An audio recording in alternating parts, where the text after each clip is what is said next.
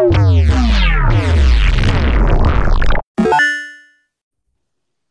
he's back. Can you hear me now? I can hear you now. Yes. Awesome. How's my volume on the voice right here? Is this good? Is it too loud or not? No, it's perfect. It's perfect. Okay. Now I don't know how the audio is going to sound with your cohorts in the same room. I've never had anybody do it on laptops in the same room before. So we'll try it out. Basically, we just might do some muting. Now, I've never used this particular platform, and Corey, who just had to step out for a second, so he'll be back in a couple minutes. But he was under the impression that there would be some sort of soft mute inside here, but it appears that the only thing we have is we can just see each other. Okay. Now, I can't. I mean, I've never used this recording platform, so I don't know. So I don't know. I don't know what it looks like from your side on a laptop. Period, because this is basically an app. Yeah. Through the service provider. All I see is it says Spotify for podcaster. It says recording. It has a timer. I see your name as the host, and I see my name, and then leave recording, and that's all I see. Correct. And if you have to drop, then the recording ends at any time, unless there's multiple participants in there. Because I have had 2 or 3 guests on at a time. Okay, so John just connected. Yeah. So, like, if you disconnected right now, me and John would still be talking. But if there's only one other participant in the room, then the app closes the call. So maybe since we're going to wait a couple minutes for Corey, John, you have a mute on your headset? Okay, just for the hell of it, unmute yourself. Now, I'm talking, and it sounds like there's a little bit of crosstalk coming through, my voice coming through on his mic. It's not terrible. Do you get independent files for each voice? I do not. It all comes as one big audio file, the whole episode. Oh, it's all mixed. Okay, so there is no, so you can't go through and say, okay, I'm going to knock out the feedback on his channel. If I had an editor that could do that I didn't have to pay for, I'd be happy to. But because I don't have, like Adobe Audio or something like that. Well, you wouldn't really be able to do it unless you actually had the independent channels. Having one big channel like that would be nearly impossible to be able to knock that out without a lot of editing. Okay, yeah. So we're just going to have to work on using our manual mute here. So, we'll make the best of it. So can we just wait a couple minutes for Corey to get back? Because we're actually at his house right now, and he just got an emergency call from his daughter. He had to go pick her up, and he should be back just around the corner. He'll be right back. Yeah, that's fine. So, yeah, we're going to have to just manually kind of mute ourselves. Now, I'm going to mute myself. John, why don't you do a sound check? Testing, 1, 2, 3. How are we all doing tonight? Awesome, man. You sound like you're in a fighter pilot jet. Can you hear me? Yep. Can hear you just fine. Okay. That's good.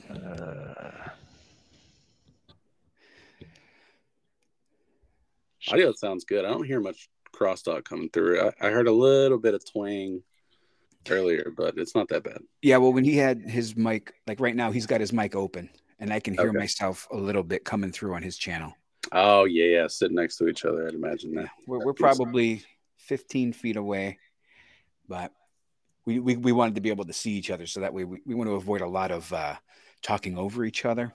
So we wanted to be able to look at each other and see how we're going to handle certain questions and whatnot. I mean, if all else fails, man, pull out your phone and just pass it around like a hot potato. No, we'll keep up with this. Like I said, we'll just use mute. So like when we'll try to minimize it. We're not gonna. I'm overthinking it. I'm one of those people where. Oh, don't get nervous now. I just no, I saw this podcast as having a good conversation with a buddy you haven't spoken to in a while, or maybe a relative that you don't mind talking to, but can't really stand visiting every so often. See, laughs already. We're good. We're good. Yeah. So I forget, you're what, down in Alabama or something? I'm actually down on the Gulf Coast in the Biloxi area, and over the last couple of years, you wouldn't believe how much comic territory actually comes through here. Wow. I've been labeling it as the comic highway. Most people call it the flyover state, but for comics, there's actually a Granville highway through this state. Steve Butler is actually from here. He lives about 45 minutes away from me. A sister store to the Stash with connections to Kevin Smith and Mike over there in New Jersey is literally right up the street. I just Excuse me a found out second. that the Stennis Space Center actually hosts comic events, which I didn't know about. That's interesting. Did you hear about Kevin Smith? He quit smoking weed. I know. That's crazy. Right. That's been his brand since Chasing Amy. I'm just like, wow. Hollywood elites finally got to him. That's crazy. Well, I mean, I saw the video he was talking about it, like, mental issues and stuff. And I mean, if it's, it's for his mental health, maybe it would help. But maybe he'll I've, quit for a little while and realize, no, fuck this. The weed was helping. I've This is always worse. heard the opposite, though, when it comes to mental health. Like, that shit calms you down. I Or, like, figure it can probably be like Ritalin, For some people, it's going to have the right effect. For the other people, it's going to have the opposite effect, yeah, that's true.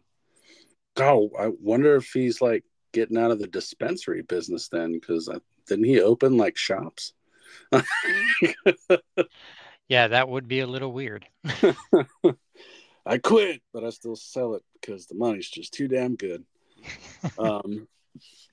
Yeah, that's crazy. I actually was actually planning on, because my wife's a travel agent, and we were planning on going on that cruise he was hosting. But fuck, man, I love Kev to death, and I'd love to meet him. Like, he's one of my writing idols right up there, next to Stanley and a bunch of other people that I've had the pleasure of talking to in my lifetime. But like, he really has a different, unique approach to creation that's much less traditional. It's unorthodox, and he came up in a really weird way, which was probably in part due to credit card systems. But I'd love to meet him. But man, those cruise price tickets, he just raised the prices on them. And my wife was looking into it. She was like, "Yeah, it's them. It's like they wanted like a chunk up front for deposits. Normally, when you go on cruises, it's like $300-400 for the cabin, and that reserves your spot, and then you can pay on it over time. If you're smart, you'll plan it a year in advance, so you got plenty of time to pay for it. Don't do it in 3 months and expect to have $2,000, because something could come up at home, and then you got to cancel and you lose that money. But I was, man, $600-800 just to throw down on a horrible cabin too, because those rooms went fast. Just for an opportunity to see him with a couple thousand other people, I was like, I'll just wait. Maybe I'll get lucky and I'll spend some time at Scott's shop one day, and maybe he'll pop in with Mike or something, or maybe I'll just take a trip up to New Jersey and go watch a movie at his new theater, and maybe he'll just be there in the back just watching a movie, and then I'll approach him like I approached Austin St. John at a St. Tammany convention. So. Weird things happen like that all the time. It's just that we could have a whole podcast episode about that, but that's not why we're here today. No, it ain't. It is really weird though how that worked out. I wondered if that has anything to do with his heart attack from years ago, and then he dropped all that weight, right? And then he went vegan. He's had a wild ride in his mid years. It's been interesting to see that transformation go down, because I listened to Smodcastle and all his other content. I used to subscribe to his platform, but $30 a month is kind of pushing it. That was expensive, and I'm already running a podcast of my own, so the expenses had to be temporarily postponed until my podcast make money one day. We want to do a little test on Corey's audio, if you don't mind. John, why don't you mute yourself, John? Hey, Mike, how's it going? How's it going, Corey? Nice to meet you, man. Yeah, you too. Sorry, I'm a little bit late. My daughter is an insufferable 12-year-old, who demanded I go get her just as we were about to start. Well, I got a 15, a 12, a 10, and a 6-year-old. Oh, man. So I feel your pain. But hey, family comes first. Absolutely. But right around the corner, how do I sound? You sound great. Y'all sound great. Everybody sounds great. Nice. Like Mike said, we'll just have to, I guess you guys will just have to practice the mute button. I was born sounding great. Yeah, I worked in a call center. I'm a master of the mute. Okay. I listened to a lot of Paul Harvey growing up, so hence the podcast. Nice. Everybody knows who Paul Harvey is, right? Mm-hmm. Yeah. Okay, cool. He really was a legend in the business of radio. Oh yeah. Well, I got to say, I loved your single podcast on the development of character as a writer. That was just that was a cool listen. Thank you. Whoever caught that, great catch on the last episode for Deadlines. I was doing a short take on Phil Russert's Facebook post, who was a guest a couple weeks ago, and I recorded that using the laptop side, and it only allows you 30 minutes. So you have to be quick about it, which is why I use the app, because the app lets you go over 30 minutes to, however long. I think the longest I've ever recorded was about an hour and 45 minutes. And I was just like, what? No audio? And I went to go listen. I was like, well, I'll be. Oh. So I had to change the title to, I forgot what I changed it to. And then I did an update on the page so everybody knows. Thankfully, it's only got 4 plays. So only 4 people know about it. But just 2 of them were probably me, because I checked it on 2 different platforms. And I'm like, Did you? Yeah. I'm like, so I thought it was my Spotify. I'm like, oh, I'm going to check iHeart too. And I'm like, son of a gun. I've heard of people doing that. They'll go listen to their stuff like 3 or 4 times a day all week long to try and push their numbers up, so the algorithm bumps them up in the search engine. I was just like, man, it's enough to put the show notes and sequester guests and come up with content and then write show scripts and then do the copy and then make the images. Then I don't have any energy for all the other stuff. So, whoever listens to it, listens to it. One day, some of the content will be, a resource. Well, people will just find it, and maybe I'll get, rich from advertising on the back end when I'm like 55. Like, where did this come from? But I appreciate the compliment. That's what we call passive residual income. Yeah, that's actually harder to make than people realize. It's not as videos say. That go with content. But if you guys are ready, done sound checks and stuff. Do it. I said, let's do it. Let's get to the chopper already. That was a good Arnie. I like that. That was a good Arnold. Have you seen my new show on Netflix? It's called Fubar. It's ridiculous. That whole show, just to set up that one line, it was crazy. I know, it looks like he's just redoing True Lies. Kinda. Only if, True Lies were a TV show. That's actually a good way to pitch that. I'm just going to throw this out there. I do not want to see Jamie Lee Curtis in the lingerie scene now. Isn't there a True Lies TV show coming out? Is there? I heard it got canceled. Actually, it was already canceled. Move. Maybe he picked up Fubar as an FU. You don't want to make my show? I'll go over here for Netflix. They did. No, wasn't it Tom Arnold or something? Yeah, Tom Arnold. No, Tom Arnold was in True Lies. Yeah, I thought they were setting up a TV show. Anyway, these are commercials I see passively. My wife's watching TV. I don't watch TV. I try not to, man, but I gotta have something in the background sometimes to keep me creatively motivated. Like, this is what I'm working towards. At least me anyway. Anyway, for the audience out there, we're here with the Diabolical Trio from Grimsteel Games, and I'm your host, Inevitable Mike. And tonight we're talking about a really cool, I want to say TTC GRPG, right? Tabletop trading card game, role playing game. Right. I'm not sure I would necessarily call it trading card, because everything you want comes in one box. There's not going to be, you don't have to buy additional components to get. So a TTRPG then. You could call it that. You can call it whatever the heck you want to call it. I just call it a board game because I'm not big on categories. Yeah, unfortunately, those algorithms, they want you to categorize it. They're like, okay, so is this an RPG? Is this a game? Is it a board game? Is it a TTRPG? I think I'd classify as a TTRPG because I just backed one. Corey likes to call it a card game or a, what do you call it? It is a card-based board game with light RPG elements. There we go. SEO's over there having a connection fit because it can't monetize that in a small. That's like 8 keywords packed into one right there. Yeah. I'm verbose. I'm not quiet. You've reached your 10-word limit. All right, well, let's go ahead and go down the thing. The bios are pretty stacked, so let's go ahead and introduce Mike Menard as the president. That's me. That's all right. Mike claims the mantle of leading Grimsteel Vision to completion. So, Mr. Leader person, explain yourself. Tell my audience who you are, a little bit about yourself and the origins of Grimsteel Games and how this game came to be. Well, I'm an entrepreneur myself. I have a IT company that I operate here in Massachusetts. And this group that you're talking to right now, we've been friends since middle school. And we've always toyed around with the idea of creating games of some sort.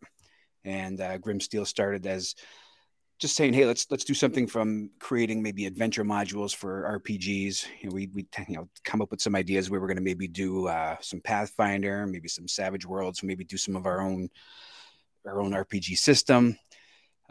We toyed around with it for a while, and then at one point we decided it might be a really congested type of area, so maybe we'll work on something that's a little bit less congested. And I thought maybe board games would be less congested, but there are several hundred come out per month, so we're just having fun right now. Well, I mean, now, yeah, absolutely. You could thank Kickstarter for that, because I mean that was the thing that turned its heels on everything, really, from invention to comics. But it's really benefited comics and board games like you guys, is because it allows you to ask for capital and then produce on the back end, which is the opposite of the original model, which is come up with capital, invest in the product, and then make your money, right? So I'm sure it's been pretty exciting. Corey Tomlinson is your editor-in-chief. Tell us a little bit about yourself, Corey, and what it was like for you to edit the game and the process, kind of working with Mike. Well, I've been looking for useful outlet for my my very useful English literature degree for 20, 30 years now. So when we started talking about this, and I've always been a writer, I've worked in marketing, mostly content marketing, for my whole career, and it's awesome, financial and tech and all that stuff, but to actually sit down and work on something that's one with people who I've known for so long. And John and I actually go back to elementary school before we met Mike. Yeah. He suffered through me being my friend for a long time. And we've always talked about this, and to do something creative with guys as awesome as this, I think the best part about it isn't so much like the sitting down and editing or anything. It's those weird moments where something just absolutely random will cause us all to like bend over laughing and in tears, because that's just what makes it tick. It's not about the money. It's not about anything like that. Whether it's in the middle of the game or just like some random cultural reference that we make during our weekly talks, it's it's a dream come true, and we haven't sold a product yet, so it's been a blast.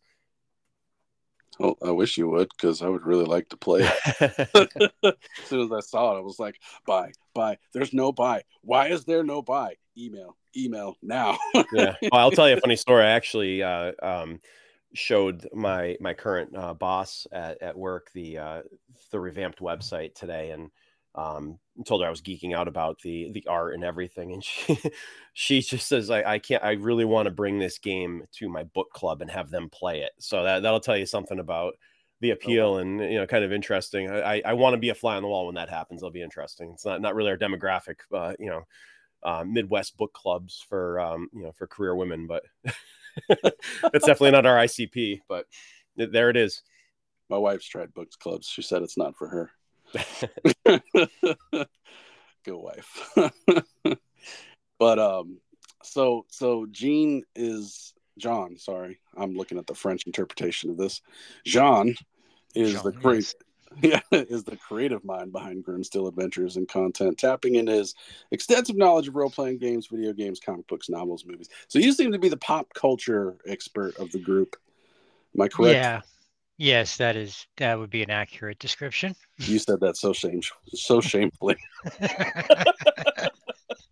Don't be ashamed of that, man. That's what this channel's for.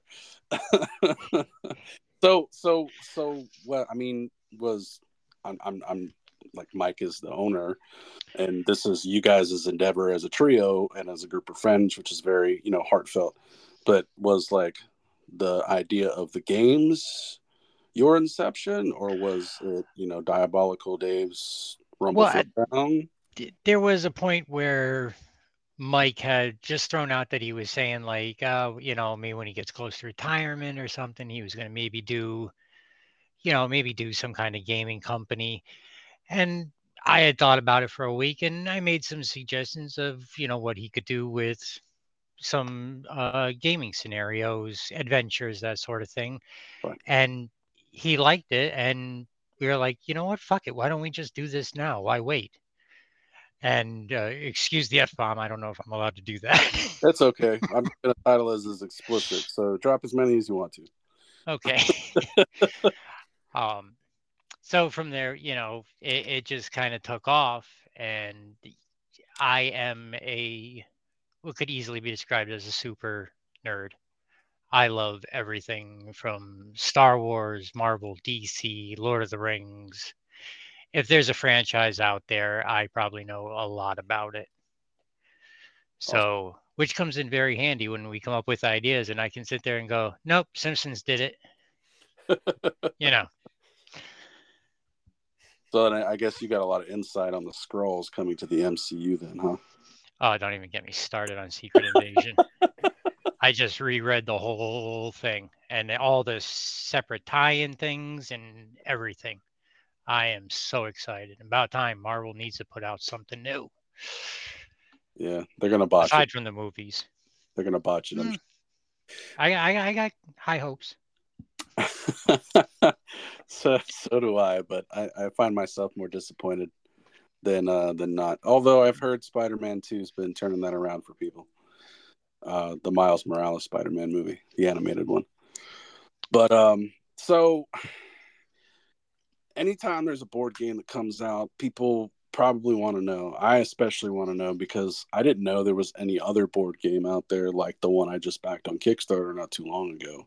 And that one involves a bunch of wrestling nerds who actually know people like Kurt Angle and Rob Van Dam, who took all these old IP superstars from previous brands like WCW, ECW, WWE, TNA before they were Impact, and put them into this game and sold it and packaged it all together along with like Mike Cardona and then Andre the Giant and Macho Man. Oh yeah, you know, like why wrestling?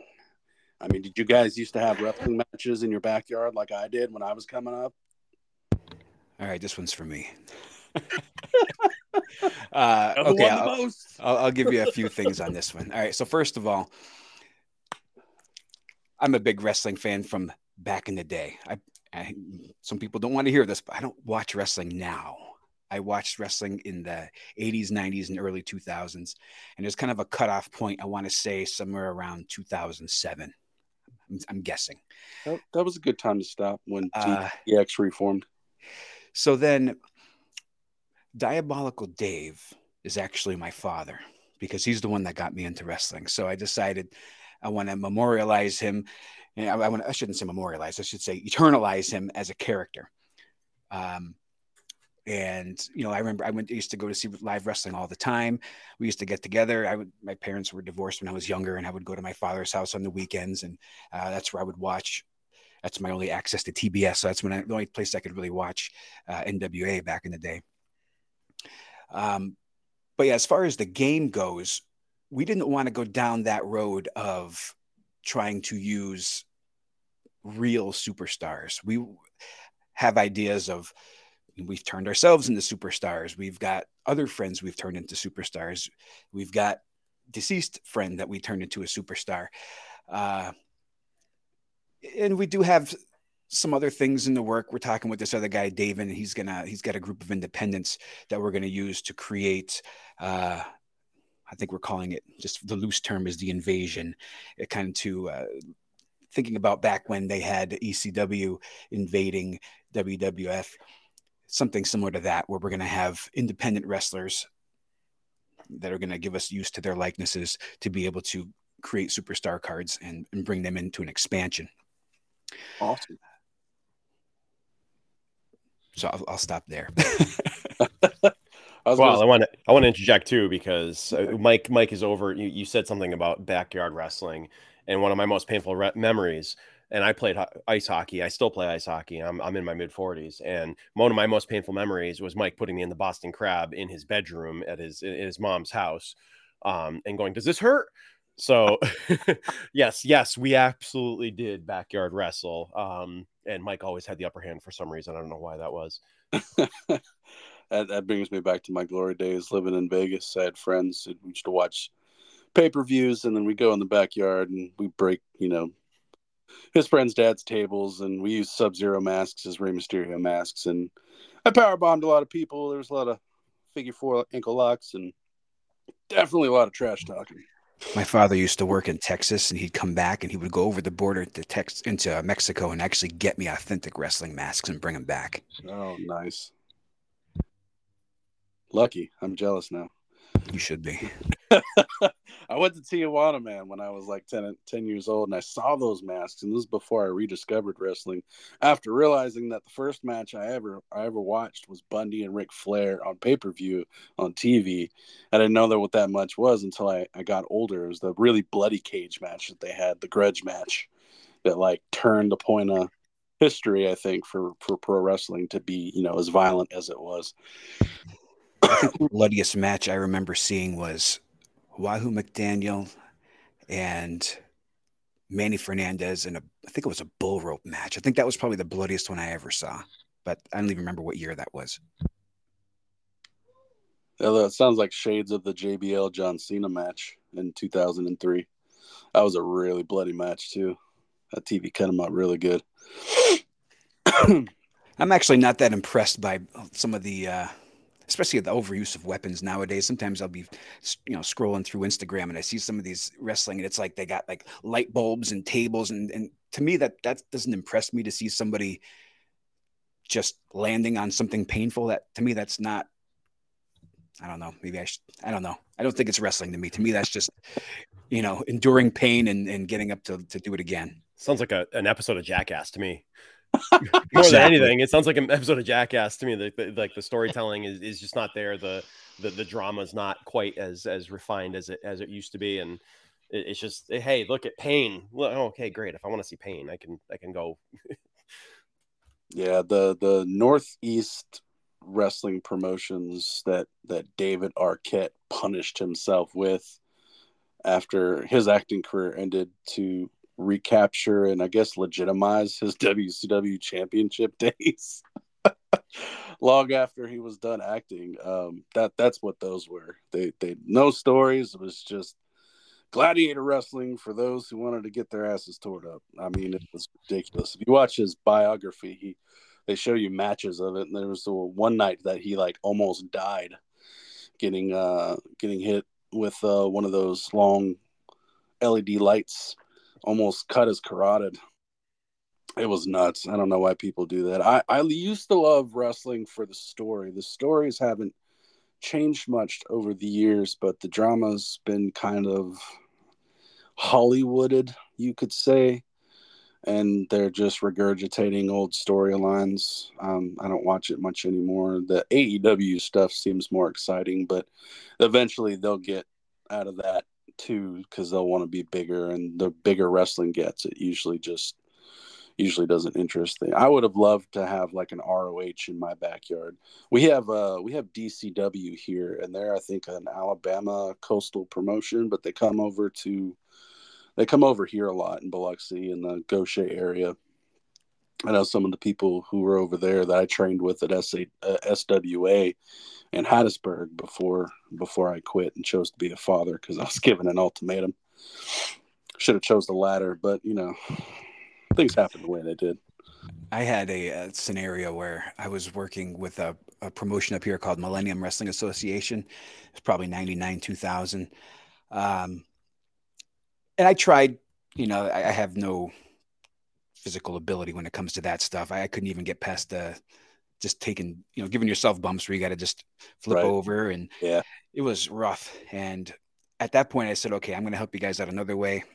Helped them with a website, did some camera work. We actually filmed a couple of promos at Jason Knight's dojo down in Connecticut. The funniest thing, there was this guy called the Masked Janitor.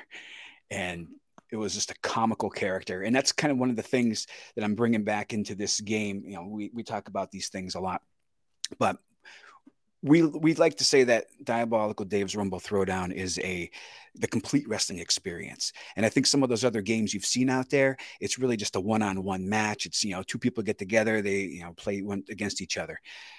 DDRT is the whole thing. You've got somebody playing the commentator for the event, so they're calling, you know, back and forth what's happening, and they're making it up, because when you play our moves, the moves stay on the table. It's not like the match goes back and forth.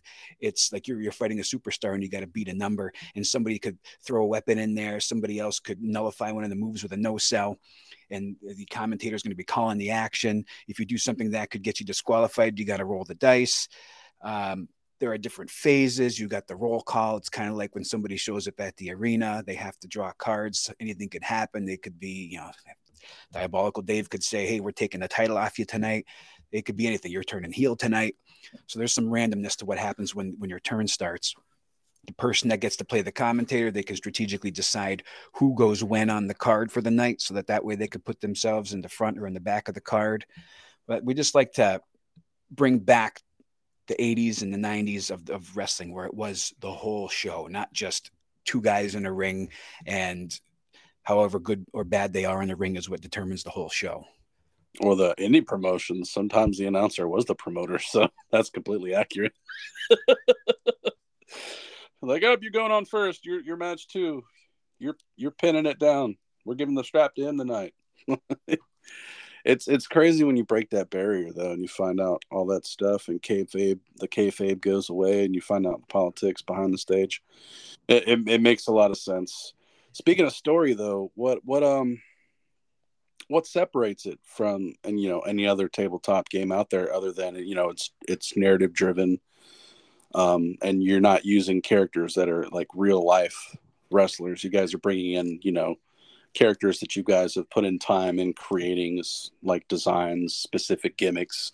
That's a very time consuming process. Well, I think that, you know, one of the things that there's several things that, you know, obviously we're all gonna think that it's the most amazing thing ever because we're creating it. Right. But one of the things that sets it apart is just the quality of the design, the art. I like I said earlier, I was geeking out about a couple of the other pieces of art. Our artist and our graphic design. So the art is done by a guy in Italy called Giulio Fanfoni, and he's just incredible. He captured our style. We didn't even have to tell him what our style was, and he captured it. I think he read our minds. We didn't even know what we were talking about, and he came back with his first designs, and it was just like, oh my god, this is it. This is fucking fantastic. Like we love it. Go, keep on going. And at the time, I think at the beginning we were thinking, hey, you know, we might have, you know, like Magic the Gathering way back in the day, right? There was different artists, and you had different styles of art, and we're like, yeah, maybe we'll do that. We'll give some people some opportunities. We'll have some different style and everything. And he hit it, and he just nailed it. And then, you know, our graphic designers, Alago Studios, has just really kind of tied everything together. So just the quality of the art that you're seeing. And there's a lot of cards in this game. There's a lot of superstars. There's a lot of moves. There's a lot of gear. There's a lot of things that can happen. There's not a card that we look at that we don't go, oh, this is awesome. Like there's some aspect of this that we see something like that. But when it comes down to it, I think it was John's brother, Chris, who play tested for us early on and who really nailed the idea that the RPG element to this game, and it's like, I call it RPG light, right? There's no stats. Oh yeah, I'm a you know, level 18 paladin and blah blah blah blah blah. But he really captured and got into it. And Chris is not a wrestler. Like he's an artist. I don't think he's ever watched a wrestling match in his life, and he just dove into my wrestler's name is this, and and he was up and he was looking around and he was the commentator and he was cracking up, and that was just an eye-opening moment for us, because it was more than just when we play tested it online to get the rules down and to get it going. Yeah, that there's an element of, we did a little bit of the RPG, but to have somebody else come in and look at it and go, I'm going to give life to my character. I'm a heel and I'm going to be a bad guy and I'm going to screw you over, and I'm going to do it in the most fun, most ridiculous ways ever. that was an eye-opening moment for us. I think that's the difference. That more than anything else is the difference. You're not just playing, and honestly, I don't even care if I win or lose when I'm playing it. I want to crack up. We do a lot of our play testing at a local game store. I'll plug them, Games and Friends. They've been awesome hosting us on Monday nights, and we've interrupted their D&D game up front several times because we got over the top. And there you get a group of like 8 people who all turn their head and look at you because you said something stupid, and I'll be honest, we can cross some lines when we're playing. We try not to cross those lines when we're public, but still they look and they're like, what the heck is going on over there? And the one of the women who works there has like walked by and said, I really need to play this sometime because you guys are having too much fun. So I think that's the important thing. It's just fun. Yes, it's challenging. We've always, we've crossed the line. Do we want to make a simulation? Do we want to make it strategic? Do we want to make it just pure fun, pure comic, whatever the case may be? And I think we've packed a lot of that in there, but in the end, that's the top, right? Like if I'm showing this off to friends and saying, you have to try this out, I think that we capture it. And I just haven't seen that in some of the other wrestling games that we've looked at. God, what was that old marketing phrase? I can't remember. Get in the game. Maybe it was an NFL phrase from back in the day. They were like, you're not just in the game, you are the game. Get in the game. Maybe it was a Gatorade commercial. I can't remember. Sounds awfully similar though. But so the engagement part of it, where you're not just throwing around cards and you're not just throwing around stats and it's not tactical, but you're a part of the show. So like you are the show. The players are the show. The game is just the tool. And the object is to have fun.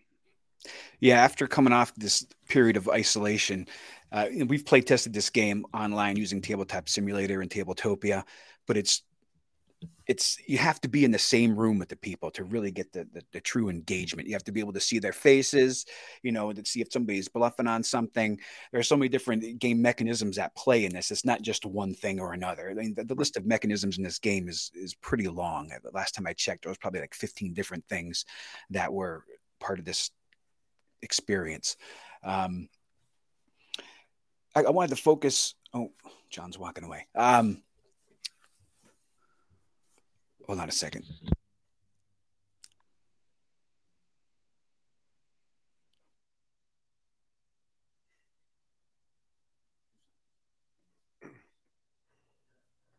Sorry about that. We just had a brief interruption. We can edit this out, right?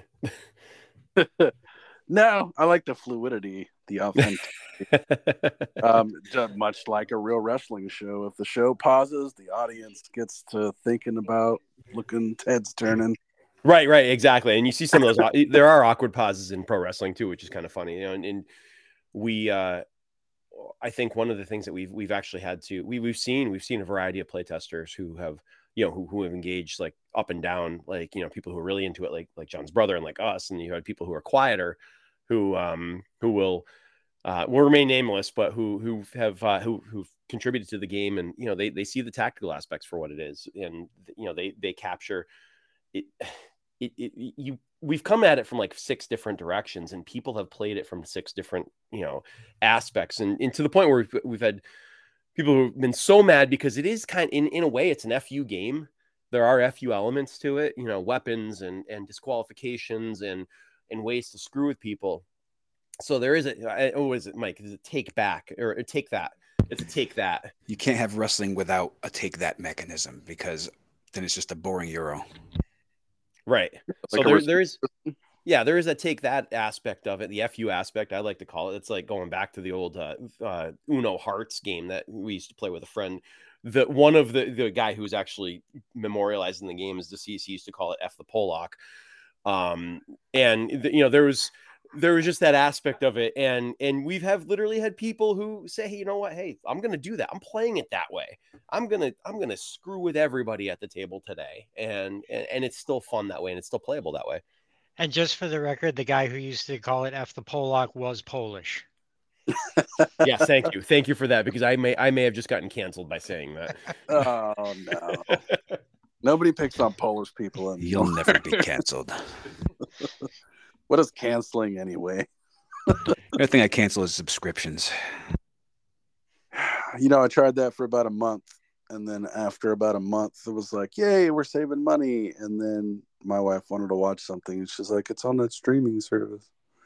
I was like, yeah, well, watch something else. We've got DVDs.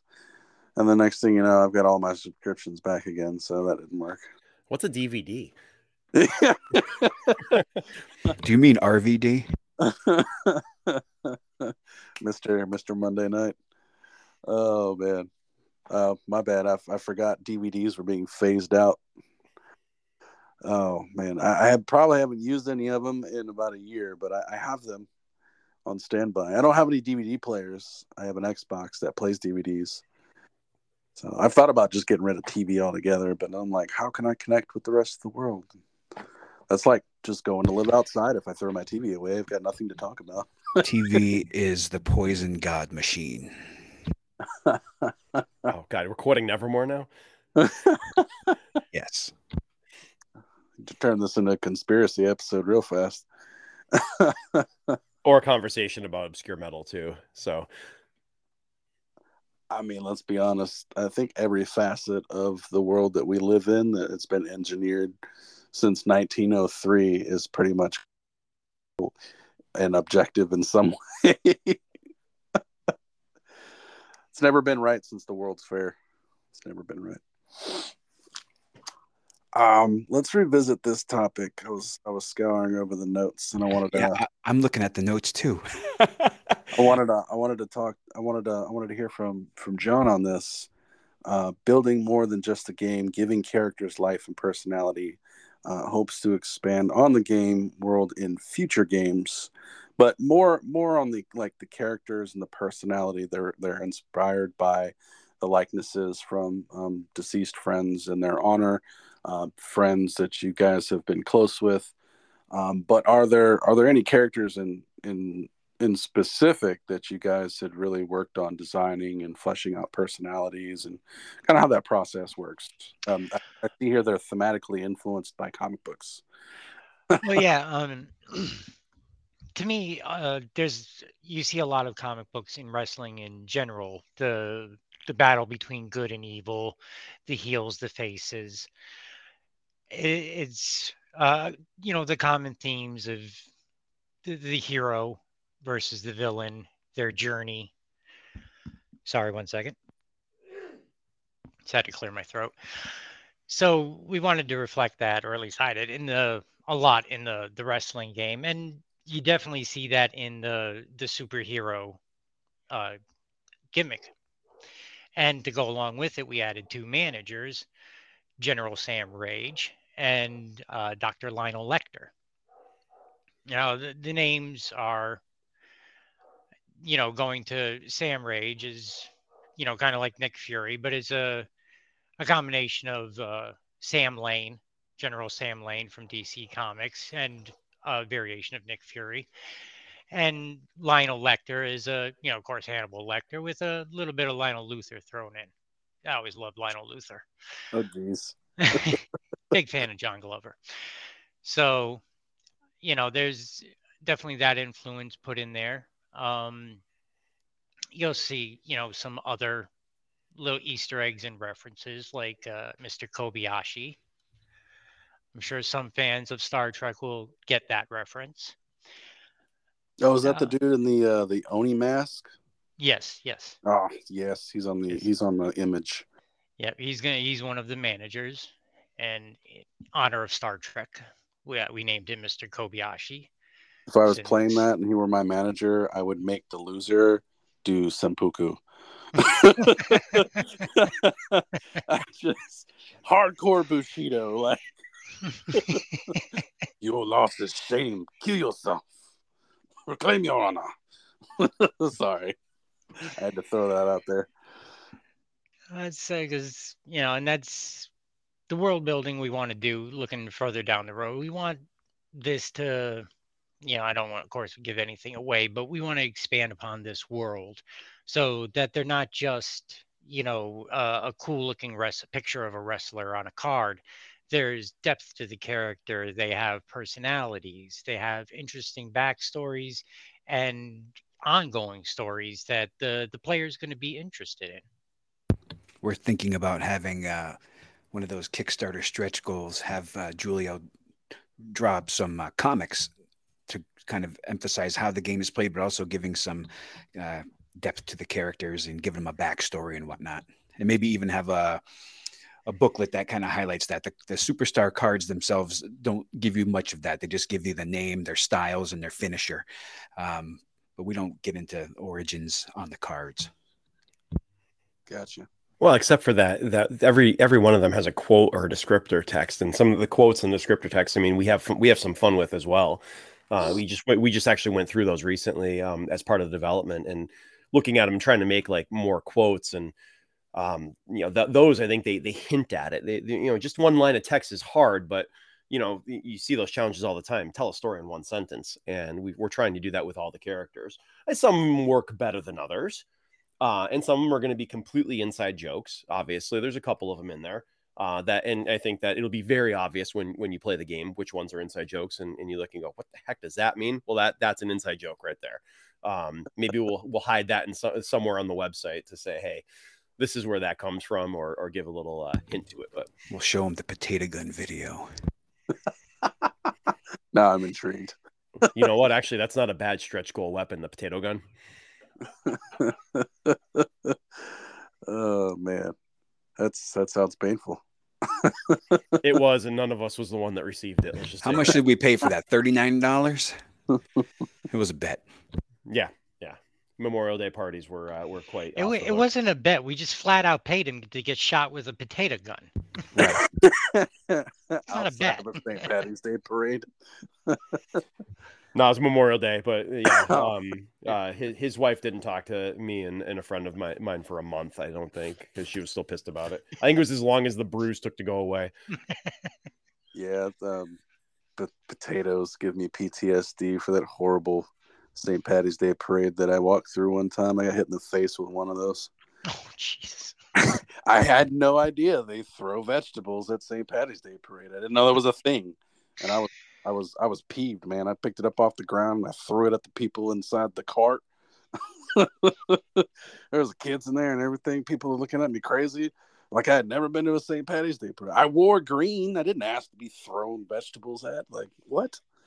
As soon as you said you got hit in the face with a potato, first thing I thought of was the Dungeons and Dragons movie. I haven't seen it yet. I did, however. When you do, you'll know. You'll know. I'll be looking forward to that. I'm waiting for it to drop on a streaming service that I own because I just don't want to spend the money to go see it. I watched it on Paramount Plus.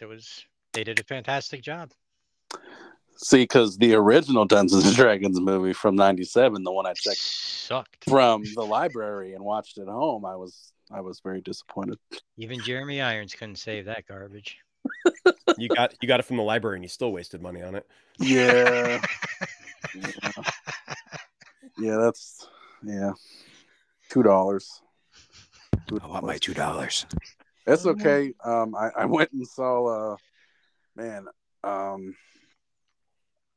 the Mario movie, and on the counter, it was late. It was like 10:30. On the counter, though, was like those promotional prints from the Dungeons and Dragons movie, and I was like, "There's nobody around." Whoop! It said they're free, so I just grabbed the whole stack, and I got my $2 back. They might not be the same company, but it's the same franchise. No, I haven't played since like I think 2.5. So very familiar with all the same fantasy stuff they've been spewing out since the inception of it, though. But yeah, I'm glad to hear they did a good job, because the only thing I was really wanting to watch it for was that owlbear. They really honestly did. They really did. I can't say enough good things, so I'm just going to shut up now. Okay. Yeah, I've been trying to tell everybody who wants to go see, because it's all over my threads, all over social media. Spider-Man was great. There's 7 cameos. There's MCU characters. I'm like, throw my computer out the window, hope it lands in the tub. Like, I know, spoilers. Oh God, they drive me nuts. It's not so much the spoiler. The ones that I can't stand are like, oh man, did you see there were 2 other Spider-Mans in that movie. And then, like, it gets you thinking, like, oh, man, they just ruined it for me. Like, if you were to tell me the story, I'd be like, okay, that's cool. But, like, it won't set in until I physically go see it. But if you tell me that Samuel L. Jackson from the What If series is in the Spider-Man movie, and I'm going to be like, ass. Because I want that to be a surprise. Connections. Yeah, right. I want that to be a surprise. And see, and I'm probably the only one, but when I actually saw the first Harry Potter movie, I was really surprised his teacher was Voldemort. I didn't read the rest of those fucking books because I wanted to be surprised. I'm like, no, I really enjoyed that. I like being surprised. I'm gonna not read those. Still haven't. That's funny. I did the reverse. I read all the books, and I still haven't watched the last 3 movies. Are you shocked, John? No, not really. I tried to read the books, man. The Chamber of Secrets was about as hard as a read as the second Twilight book was. Oof. Not so much the teenage brooding over a shiny vampire love lost, but it was still pretty grim. Why would you admit that on the air? We're just gonna bypass that one. I'm gonna ignore that you said that because you can edit this shit out. That's why. Hit that 15-second skip button. It's the content that sells, gentlemen.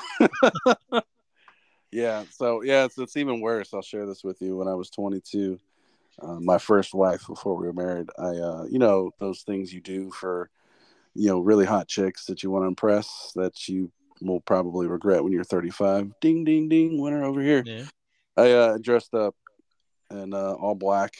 I've been doing Insanity, so I was looking really good, and my hair all done, and I let her spray that shiny, sparkly shit on me, and then I wore vampire teeth, and I was like, man, I hope I get laid tonight. And I did, but it wasn't worth it. No, not really. Really. It was the midnight premiere to Eclipse, I believe. Yeah. Even though the last movie was okay because all the action, I still didn't really care for all the emotional stuff that grown-ups don't care about when it comes to love when they get older. You're talking to 3 guys who literally sat down and played the White Wolf vampire series, and we're all rolling our eyes at you right now. Just I'm gonna admit it. If you can't hear that sound, we're all rolling our eyes at you right now. Oh god. We remember when vampires were scary. I know and didn't sparkle. Yeah, it was. I mean, leave it up.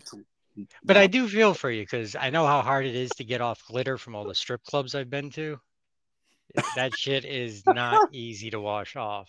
It's not. Whether it comes out of champagne or whether it comes out of a spray bottle like cologne or perfume, that's just not. It's not. And I mean, when it gets on your nutsack, that's just with all the folds and shit. So speaking of vampires, we do have a vampire character, Damon Fang. Nice circle. Who is also represented on the Unnatural card. It's a beautiful segue. Beautiful segue. Right before lines were to go Red Cross. Yeah, I did the frontage for the show, and I was like, it kind of feels light because I only picked 6 people from the images off the site. And then I was like, well, let's pack it out from the throwdown page. And I saw the vampire. I was like, where am I gonna put him at? And then I put him in a back. I was like, that's really cool because he not reminds me of, but it's like a cross between, I'm not gonna say that because you guys will probably be like, you know what, we're gonna leave now. Gangrel from the early 2000s, late 90s Attitude Era for WWE. They had that vampire. Love him. The Brood. Yeah. So that was really cool. So that was my clan. So you have supernatural characters like in the canon for like the wrestling narrative. Do they do supernatural things? Well, the actual gimmick that represents it, we call it unnatural because the word supernatural was kind of too big to fit on the card. So I said, we'll just call it unnatural. But their abilities, pretty much they have a built-in no-sell ability. There's a one-shot card that you can play that allows you to no-sell a bonus, but these guys have it built in. So kind of like, characters like The Undertaker, you smack him over the head with a chair and he just looks at you. That type of ability exists in that type of gimmick. And there's also one that will stop like weapons and whatnot. But the no sell is the really powerful, because you could no sell somebody's finisher, which is usually the highest bonus. Someone speak to this notion then, because I feel like them having an ability that's the one shot ability, right, and an unnatural card, makes me feel like people are going to gravitate towards that because they feel like they got the upper hand. So what in the game balances that out? Oh, that's absolutely a great question, because it speaks to one of the core game mechanics. So there's got to be a currency that's involved in the game. And that currency is actually we call it crowd points. It's the level of, if you're a face, it's the level of popularity you have. And if you're a heel, it's the level of heat that you have. So by doing certain things over the course of the game, anytime that you're in a match, you're going to gain heat, you're going to gain pop. And that is actually what you use to fuel those abilities. So it balances that out. It creates an economy within the game. It's not an unlimited commodity either. The amount of heat and pop that's available during a match or during an event. So the game probably should step back a little bit. So the game itself is structured. You play through 12 weeks, 12 events that are clearly defined. And each week, you kind of go through each cycle ends with a pay-per-view. And over the course of those, you're going to have a bunch of different things happening. Are all the players wrestling superstars? Are champions defending their titles this night during this event? Are there any feuds in play? Or, and all of those things generate. What we're trying to do is we're trying to create an analog for the excitement that happens at an event. You're going to have a lot more excitement over a Monday Night Raw. Sorry, WWE, for using copyrighted materials. Over an untelevised Tuesday night event afterwards, right? Right. So there's a pool of crowd points that you're able to draw from and earn over the course of an event, and that's what fuels it. And you have to be strategic about how you earn that stuff. And you can't, if you're a face, you can do things in the game, or things can happen to you in the game that drop heat on you. And, there's cards that you can get hit with that, oh, hey, you were caught being mean to a fan. One of my favorite ones. Randy Orton. Randy. Yeah, exactly. Or this is my favorite card. And only because, similar to John's comment a few minutes ago, when I saw the artwork for it, I was in tears laughing, which is the Late Night Controversy. And, our Late Night Controversy card, if you haven't seen it, it's of one of our superstars mooning a late night TV host on air. And that gains you heat. And if you're a heel, awesome. That's great. You just got more crowd points. But if you're a face and you do that, well, you know what? You're kind of in trouble, and you could potentially turn to heel and have downstream consequences. So there, like you said, there is a, hey, what stopped you from using that, or why would you gravitate towards that? And we're trying to balance it so all of them there's this economy of crowd points that you can spend, and you have to be careful about it, because there's a lot of things that you can do with your crowd points, and ways that they can be stolen as well. Oh, stolen. Let me throw in a couple more things here. So there are currently 12 gimmicks in the game, and there will be more in expansions. But there's one gimmick we call of 1,000 holds. So it allows you to acquire more signature holds than the average wrestler is allowed to play. There is Not of This World, which allows you to, again, different style of moves. We haven't talked about the styles real quick. You got your brawler, and he specializes in strikes. You've got your technician, specializing in submission. You got your flyer, specializing in aerial, and you got your grappler, specializing in grapple moves. So those are the 4 families of moves that we have. And each style has their strong side and their weak side. And then the other 2 are average. So different gimmicks will work better for certain combinations with different styles. And so it's a matter, there are so many combinations in conjunction with the crowd points. You'll find there's not one gimmick that's better than all of them. They all have their strong points and can be used with totally different strategies. That's what we love to do about this game. It is a strategic game. It's not just mindless. You don't have to be strategic if you don't want to be, but there is benefit to being strategic. But to take that mechanism can sometimes thwart that strategy, and that can be frustrating to some people. But overall, it's fun to be able to, like, you're thinking several moves ahead and you're just about to come to this climax, and then all of a sudden, boom, you get hit with this, heel turn, or you get hit with the DQ risk, and then all of a sudden that whole house of cards comes crumbling down. Got you. So the politics from real life wrestling takes precedent. Like, oh, you won your first contenders match, and then all of a sudden GM comes out and be like, you're going to have to fight for it again tonight, even after you already proved yourself. Stuff like that. Yeah, we have these angle cards, and those kind of represent the will of Dave. And like one that everybody hates is called repackaged, because it makes you get rid of your gimmick. So if you've really, you're really tied to this, you love being who you are, then all of a sudden you get hit with a repackaged. Either they can come up during the roll call phase, or another player could play it on you. And then all of a sudden we have a rule right now where you have to everybody has like attire slots, but when you repackaged, you can only keep 2 of your attire out of the potential 6, because in real life, most wrestlers don't carry over the same look from one gimmick to another. They might have similar things, but not everything. So you may end up losing some of your attire that you've acquired over time. And sometimes people fall into the strategy where, like, okay, I'm just going to keep doing this because I have this ability and this power. And then all of a sudden you have to take on a whole new one, and you have to get used to that. For example, what I referenced earlier, that of 1,000 holds, or the Not of This World, if you lose those gimmicks, you lose the perks you gained along the way. So if normally you can only have 2 signature holds in play at a time, but those cards would allow you to have more. If you lose that gimmick, you lose those excess cards that you had in play. So that could really knock somebody's bonus down. Oh, wow. That kind of messes up your whole season then.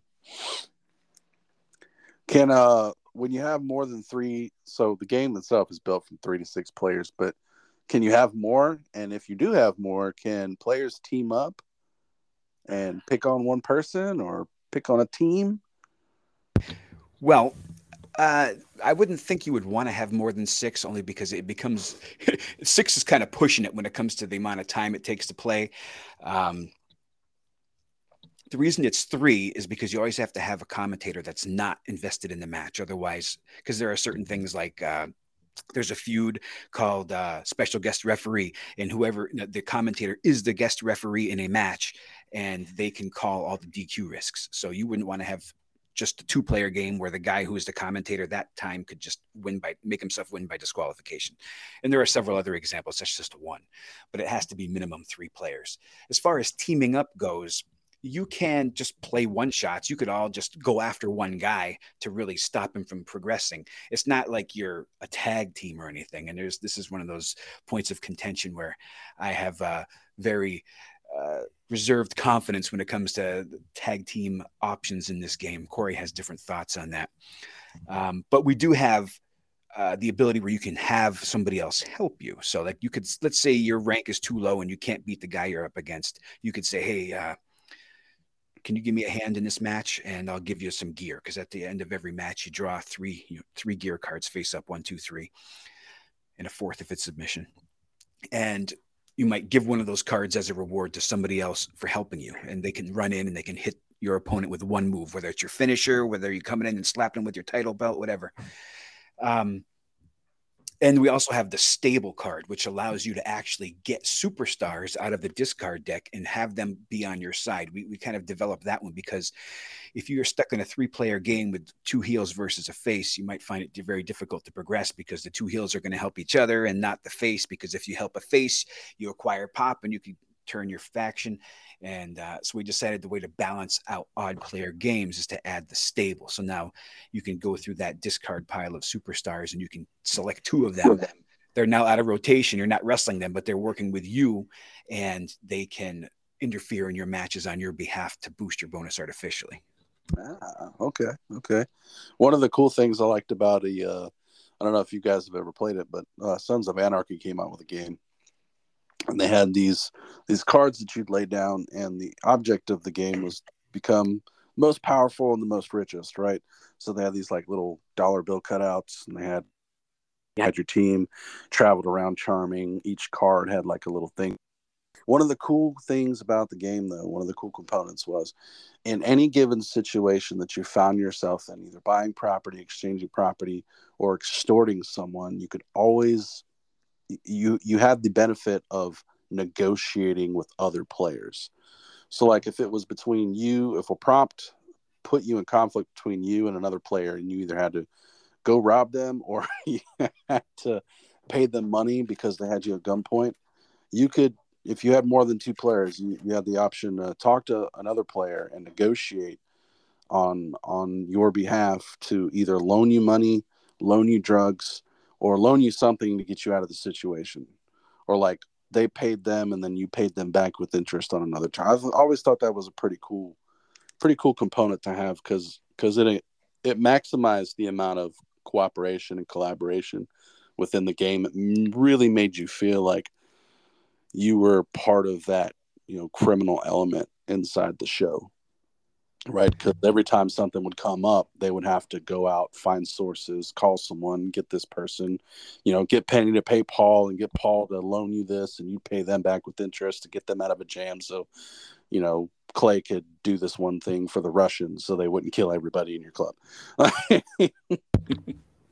I would say, like I said, the closest thing we have to negotiation is what I just highlighted, where if you're in a match, I mean, you could do other things. I mean, typically you have your own hand of cards and you're not showing it to anybody. But if you wanted to work with somebody, there's no rule that says that, two players can't sit right next to each other and show each other what they've got in their hand and be like, hey, dude, why don't you play this in this match for me? There's nothing that's going to stop that. It is, a one player wins type of game, though. You're not really, right. You're not going to win as a team. It's not it's not a cooperative victory like some games are. It is, only one person can win the game at the end, but you can work with each other along the way if you'd like to. Yeah, like a road to WrestleMania thing. Like, we're going to team up tonight because these two are being jackasses. But, when this is over with, I'll see you next week type of thing.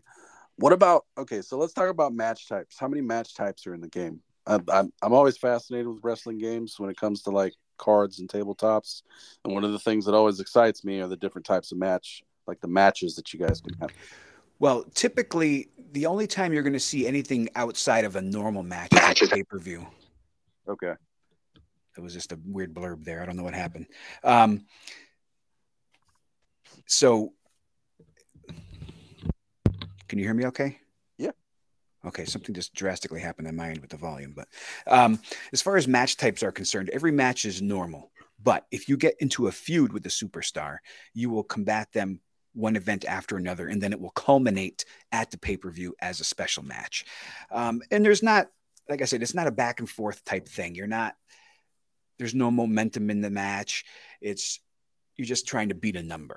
But the fun part is what happens on the outside. So, for example, you have a ladder match.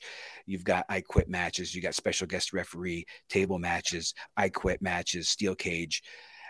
And they're only because you're in a feud. So let's say you get into a feud with a superstar. After the first event, nothing special happens. But every time, instead of switching the superstar you wrestle from one event to the other, it's the same superstar. So you're building up this friction between the two of them. And if you win while you're in a feud, you get extra rewards at the end of the match. Typically, you get a crowd point, gear, and match points for every time you win. And extra rewards allow you to get one more of those.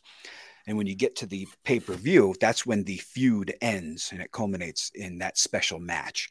And certain wrestling styles, certain gimmicks and whatnot will have special bonuses, like the ladder match. If you're an extremist gimmick or if you're a flyer style, you'll get a bonus in that match. If you lose that match by 5 or more, you become injured, which means you have to tap out a move for a whole round. So that bonus doesn't apply towards you. Okay. But yeah, it's not really. It's the focus of the game is not the wrestling matches. As strange as that may sound in a wrestling game, the game is 4 phases. There's roll call, drama, the match, and then jobber security, which is a discard phase. So the game really focuses around the wrestling story and not so much just the wrestling match. Now there's one other match that Mike is not forgotten, but I think it becomes central to it, which is, I mean, the ultimate goal of the game is to move up through the ranks, and and earn the DWC World Championship. Now, there's 3 belts that you can win. There you have for each phase. So you have your opener phase, you get the TV championship. You earn that, you get some special abilities. You get the national championship at the mid-carder if you challenge and beat the mid-card. And if you get to the main event tier and challenge the world champion, you get the world championship belt. And then you have to defend that. So when you start the game, each of those belts is held by a superstar. Obviously those belts are always held by somebody, and they have to defend those belts depending on the event that you're in.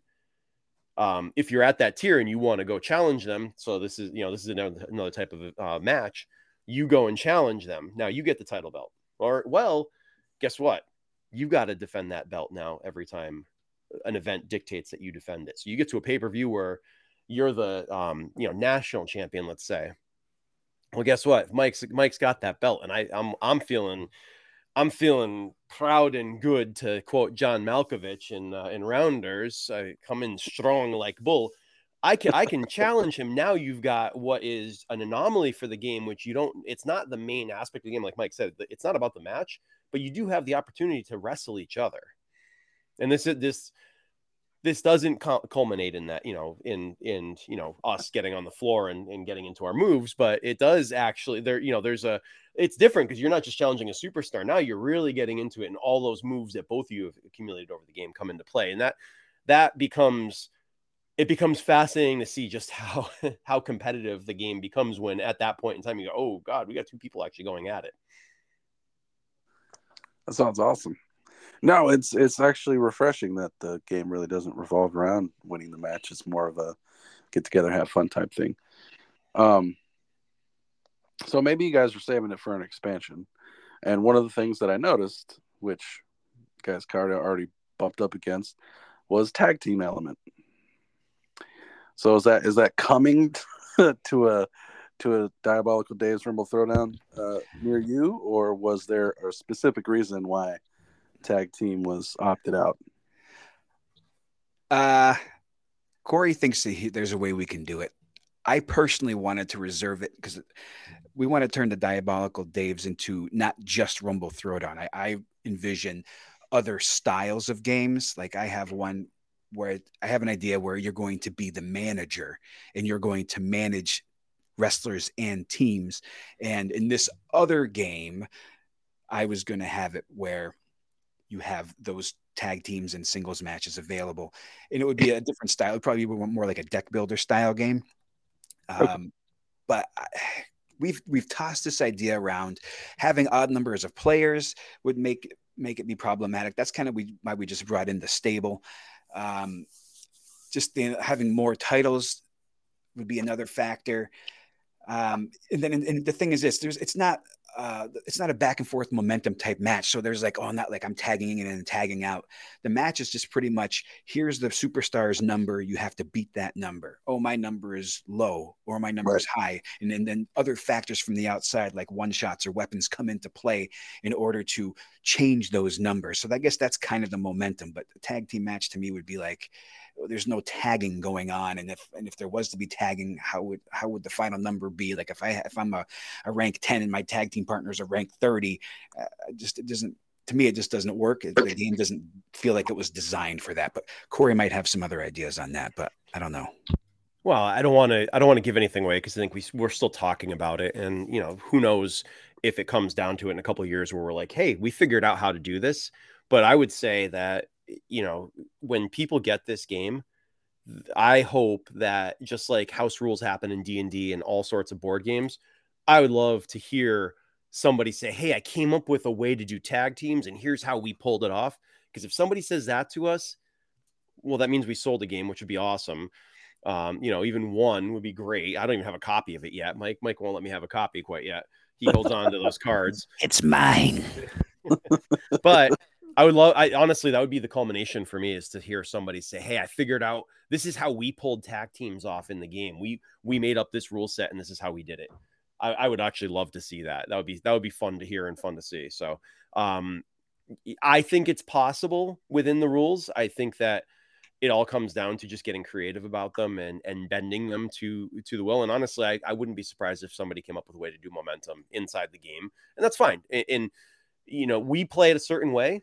You know, just like people, I mean, I'll go back to the classic, and I've literally seen shouting matches over this. I have a really good friend. We all have a really good friend who is maniacal about Monopoly. Right? He is. His family has on Christmas and on New Year's and everything. They play Monopoly for money, and Oh wow. they have rules set for Monopoly that are, those things are carved into slate pieces of just stone in the living room of the grandmother's house, right? Like that, they have rules that you have to abide by those rules. You know, and are they the actual rules? No, they're not. They're house rules. But that's how they play it. And that I'd say that in any game, the rules are fungible. Mike and I have taken turns DMing, and John actually too have taken turns DMing role playing. And I think if we were all to play the same system, we'd all treat the rules slightly differently. You know, Mike is going to be the one who's the hard ass about looking at the book and getting it right, where John and I are a little bit more loosey-goosey with the rules, and as long as it pushes the narrative forward, and there's no wrong answer to that. Right. So, you know, just, hey, if you're having fun and you guys all agree upon it, cool, go for it. You know, it's no matter what game you're talking about, whether it's pitch on cards or Monopoly or DDRT, and I think our rule book is longer than Monopoly's at this point. So by a few pages, you know, hey, have fun with it. That's the ultimate point that I'd like to make. Don't be surprised if that person who figures it out is me. Hey, listen, you got to share it with me so I can go back to Mike and say there was a way to do it. I told you. Lies. So from what I watched from the video this morning when I was prepping for the show was that system that Mike had just mentioned, where there's basically some type of rating that moves up and down, and it can be affected. I don't know if Mike, that was you in the video. It was. Okay, so when you played that one card, you had mentioned that, you know, this person's rating was I believe it was a 12, and you were at like an 8. But you know, wait, then there's like the whole weaknesses, right? Where grapplers are weak or strong against aerial, and that gave you like a +2, which moved you up to whatever number that what the other character was on. So I kind of felt like, you know, I was like, okay, so there's like some type of modifier in the game. Modifiers are really cool for these types of games, for the many that I've played over the years, because they allow you to move up and down in scale. Now, while I don't have a copy of it, you guys, you know, I'm more equipped to tell me about it than I can. But in most games that have modifiers like that on some type of rating that gives you a strategic or tactical advantage, a lot of people make house rules based off those modifiers. I'm sure you guys have done the same in D&D, right? Like when everybody is playing a hardcore campaign for 2.5 hours and someone has to go to the bathroom, there's always that one asshole that makes them roll for it, right? And that's a modifier. Thank God Mike's never done that for us, because the amount of beverages that are consumed at any given D&D session, whether alcoholic or not, is legendary in its own right. They don't show up with Cathers. Yeah, no, but it was cool. I like the weaknesses against the different style types. I guess I bring that up as we didn't talk about it earlier when we were talking about style types. And the superstars have different bonuses and weaknesses. So each style has their own. So the character, the actual player. Maybe we should get into this create a wrestler thing, because I know we've heard about this from several sources. You playing the game are creating your own wrestler on the fly by having a style and having a gimmick. You're creating somebody out of thin air and you're having fun with it. We do have a superstar mode where if you don't want to be creative, you just want to pick a card from the superstar deck and play as that wrestler, everybody has to do it. It's not like one person can and one person can't. Then we've got 2 other options we're going to be, or maybe 3 other things we're going to be doing. We've got, and I may regret saying this, but we do have a private sign-up form for indie wrestlers that want to lend their likeness to an expansion. So we kind of put it out there, and I think we maybe have, I don't know, maybe 20 at this point. We have an individual named Davin, and he's really rallied some indie wrestlers towards us. And that would be for another expansion. But as a stretch goal, we're considering the idea of having it where somebody can say, hey, you know, I'm going to pay this amount of money, and they're going to help us develop a superstar for the game. And we have to keep that balanced, because we have to work in fours, because there are 4 styles, and we like to keep the number of superstars that have bonuses against certain styles in balance. So that way there's no particular style that has an advantage against a superstar deck. And then the last thing is, I know on drive-through cards, they have the ability to create where somebody from the outside could create their own cards. So we would provide all the backgrounds.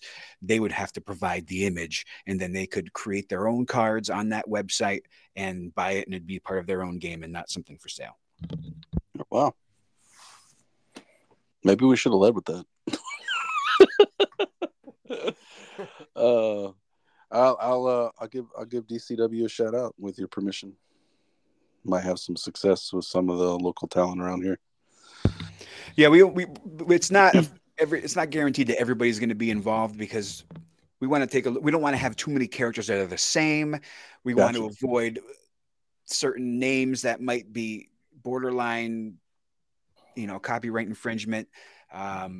People have to lend their likeness, so there are legal forms that have to be signed. So it's going to be, not everybody's going to be involved. We will be selective of it. But yeah, the DWC is the Diabolical Wrestling Council. And there's part of the story we're not going to reveal yet, because it'll come through the expansions. But we have 2 expansions that we're planning. One of them is going to be pretty much called Diabolical Dave's Dark Sides. And it's going to introduce some less kid-friendly elements, like cards that have to do with, broken bones and drug use and in-ring accidents, we'll say. And more external events, like maybe being arrested, and just things that are not typical to the what you would see as a fan, but maybe something you would hear or see as a fanatic, or somebody that read a magazine back in the days, or now all these internet sites with wrestling news. And then the other expansion is going to be the Invasion, where we have a whole league of other superstars that are likely the indie guys we were talking about. That would be, you could put them in there, you could mix them with the deck, or you could totally replace the superstar deck and only have those guys in there. Nice. Yeah, I like the realism one, the Dark Sides. I mean, if anybody's ever watched The Dark Side of Wrestling on Hulu, which is a common it's Kurt Angle getting arrested for DUI multiple times, Randy Orton, drug abuse, steroids for Batista, Rey Mysterio suspended for various. That's realism to me. That's all the stuff that those brands don't want you to see and talk about, because they have a lot of childbearing audience numbers. I don't like Rey Mysterio. That sounds rather personal. And he's one of my favorites. So this has always been fun with Mike. I've always been glued to him, man. Like, I was there at his debut in 2003 when he popped up out the stage on SmackDown. What's your beef with Mysterio, man? Honestly, I don't know. It's just one of those instincts. We'll just call it that. I know I loved him just because of the old wrestling video games back when he first came out. And, little unpopular fact, I hate The Undertaker. So I'm just kidding, Mike. I mean, he had like Kevin Nash, he had a really weird transformation period. I think his transformations were actually some of the most interesting aspects. And you really look back on how characters change in wrestling. Rey Mysterio has always been kind of the same guy, right? Like he's luchador mask and high flyer and kind of mysterious and blah blah blah blah blah. The Undertaker, and the other one I think of is Mick Foley. When we talk about the repackaged card, I always think of Mick Foley. I was just watching a clip today of him wrestling. I think it was Steve Austin as Dude Love, and he still gives him the Sacco Claw, like Mr. Sacco Claw. So like you can take away the sock, but he still does the same move because that's part of his repertoire. So he's got the move, he doesn't have the sock. That's the cool thing about this, is it kind of replicates that, and it's looking at the game, we see these analogs that we've created, and a lot of times we created them, and whether it was subconscious or just a mistake, and we've had people reach out to us and say, hey, is that manager so-and-so? And we look at it and go, huh, no, but yeah, that's right. Like, you got it. It's actually a very, very good likeness on it. And it wasn't intentional. I think other than the real friends that we had, like the few people that we've, that are inspired by people that we know, and like people who have helped us with play testing, there's a D&D character in there. And when you see the cards, you'll figure out which one it is. But other than them, like none of the wrestlers or anything were directly inspired by WWE or WCW or AEW or any of the leagues. They're just it's kind of creative use of tropes, but that's what makes it fun, because they're recognizable. And it's really cool on the Facebook group to have somebody say, hey, that's so and so. Okay, no, it wasn't, but all right, cool. That's you made that connection. That's awesome. Congratulations. Like, that's just another reason why you're gonna love this game. It's actually what do they call it? I think Rob Layfield started this back in the day, but a lot of the older indie creators in comic books have called the characters that share likeness or resemble in some small way, but not enough to be copyright infringement, characters of other indie titles as echoes, because everybody, the way the mind works, especially for marketing and advertising, you guys should probably know this. The idea behind it is to sell either a message or an image.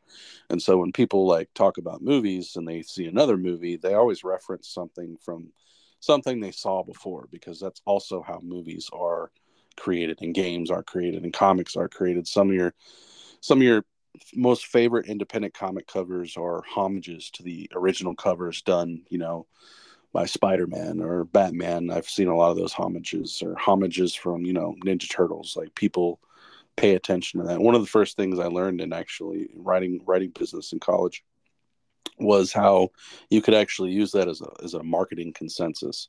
So like, if you wrote something that's similar and has kind of a similar SEO title or covers the same subject, you might not bank on it, right away, but in 10 years, when something else with something similar comes out, you'll be in that top 10 search because your thing is similar to that. I think this game's going to have a lot of that similarity in like passive marketing, where people are going to look at that just because wrestling has the notoriety that it has in history, from, the territorial days all the way up until now, the big franchise titans. And in fact, I don't know if you know this, but the WWE just actually sold their company. I love Vince's mustache. He is no longer an online personality. He looks like he's trying to be my father. he shares. He's trying to be Diabolical Dave. He saw a picture and said, "I have to have that mustache." He shares the same boardroom now with Dana White and a bunch of other people that work for MMA and stuff. I think it was a spite move, but I think it was a long time coming. Vince just got out of a really precarious legal situation, right? With QAnon and pedo being a really big search topic. After all these years, women coming out the dark, everybody knew, even fans knew, like, yeah, I bet you he was a little handsy. But it was just something he couldn't escape. WWE's been hemorrhaging money for quarters now, for years. I think it was a long time coming. Let's just hope that. Mention a couple things. Just to go back to your original point there. There are certain scenes on certain cards that we do, pay homage to certain things. Like, for the first thing that comes to mind, the heel turn card. That's a memorialization of when Shawn Michaels turned on Marty Jannetty. It's actually literally a super kick. It's the same thing, but it's with different characters. That pays homage there. The antagonist gimmick card is a guy hitting you with, or spraying you with a fire extinguisher, which is classic to when Piper did it to Morton Downey Jr. So you will see some of those classic memories of the golden age of wrestling that come through with our characters on those cards. And that's what it's meant to do. It's meant to be like, oh, remember when that happened? Ha ha ha ha. And that creates the atmosphere. It's not supposed to, it's not a game where you just, everybody sits down at the table and looks at each other. It's like you're playing poker and nobody's talking. This is supposed to be, everybody's having a good time. And if you're not having a good time, it's your fault. There's some fodder for the smack talkers at the table. What's the matter? Don't know how to have fun? Well, exactly. I mean, after playing online, like we play every Monday night, and for a while we've been doing things online using, Tabletop Simulator or Fantasy Grounds, doing role-playing games. And, as people fall asleep, people disappear, they go to the bathroom and never come back. And that kind of sucks when you put so much preparation into things. Yeah. And being in a physical room with somebody else, nothing compares to that. That's why when people say, how come there's not a solo play? Because this is not a game where you play with yourself. Sorry. I can't follow that up. I got nothing left. Oh God. Okay. Yeah, it's definitely got to be explicit. No, but you don't want to play a game by it. So the last wrestling game, like I just got done backing one on Kickstarter. They have a solo side, and that's cool because a lot of the games that I have here that I wish my kids would be more interested in playing with me with, they're not solo. They're all collaborative, right? Even Cards Against Humanity is collaborative. I mean, yeah, you could play that by yourself, but where's the fun in that? Like those games weren't designed for that. Why would anybody design a game for like a solo run, right? Those are for the introverts that want to stay in the caves. Or Well, if you want to play a game by yourself, buy a video game. yeah, true. Buy more of the devil's cheese. Yeah. Well, I'd say even that though, John's point about playing a video game, like I honestly, as time has gone on, like I can't stand solo games anymore. I can't play a solo game. And John, I'll hop on and I'll see him on Discord and he's playing this, playing that, and it's like, okay, hey, want to get on and play? Want to hop into our Valheim server because it's more engaging. It's more fun. The whole concept of, I think that maybe it was COVID for me that did it, like being isolated and having to, just not have this face-to-face. I mean, we got through COVID by doing the online role playing, which was fine. And it served a purpose. And really COVID kind of also spawned this idea of actually doing some games ourselves. But I mean, you've seen a major backlash. Now, I think that, we talked earlier at the beginning about the number of board games that are coming out. And I think that that's probably a response, like a rebound effect from that isolation period where it's like, we don't want to be alone. We want to get together with family, with friends, with whatever, and actually be social and play. And my God, we've had people ask us, hey, you can make a video game version of this? No, maybe, but probably, that's not our goal. Our goal is to have it, be in person and just face to face and have that connection and have fun with it. That I can't go back to that point enough. Yeah. I don't know why people's first thought is to, well, I mean, I kind of could guess, but like they see something really cool on the shelf and they're like, I wonder if there's a video game about it. And I'm like, not everybody wants to franchise and make millions of dollars and then sell their ideas so they can retire early. Like, Whoa, hold on. Let's slow down a little bit. I know about everything. Kind of what everybody wants to do. We would be willing to maybe license our characters for use. Interesting. For $1 billion. Well, like that saying, a lot of artists have, you do two for them so you can do one for you. Yeah, I mean, but you guys did say at the beginning it's not all about the money, so you can't go back. No, now. this is the one for us, and then after this, we're gonna have to make up by doing two for them. So no, it's funny over Nice the course of time. We talked about this, and Mike and I have had many conversations about business and what do you do to get away from the grind and not be having to clock in and clock out and all that stuff. And it's kind of evolved to the point where really the point of this is let's do something like John just said. Let's do it for us. And if somebody else likes it, awesome. You know, if we sell 50 copies or 50,000 copies, the fact that we got it to production and we got it out and we did something, we have this joke amongst us, and, you know, the inside jokes do abound, where we have never, ever completed a D&D campaign or a role-playing campaign at all. Mike, as a DM, has many times killed us off or just said, yeah, you know what, let's go play this system instead, because, hey, we're interested in it. The new version of D&D came out, or Pathfinder came out, or Savage Worlds came out, or whatever it was. Let's go check this out, because part of the fun of it, and I understand the appeal, part of the fun of it is discovering the new rules, the new worlds, the new interactions that you're going to have, and all that fun stuff. So it's for us to come and take this from Mike's dining room table talking about it to having it, like, when we had the physical cards first in our hands, and that there's a long story behind that. Like, you know, we could have gone the route of having it printed by somebody else, but no, we have printed ourselves and cut ourselves and laminated ourselves. And I say ourselves, I mean Mike. There's a reason for that. Placeholder art. A lot of companies won't print if it has a copyrighted image on it. But anyway, go on. Well, also because I think just understanding the actual process behind it has really helped us kind of evolve this. But having the physical cards in hand, the first time he walked into my house and said, hey, check this out, we've got the cards, let's play this in person. That was it. I mean, that was just like, oh, we need to get this out. You said it, Mike.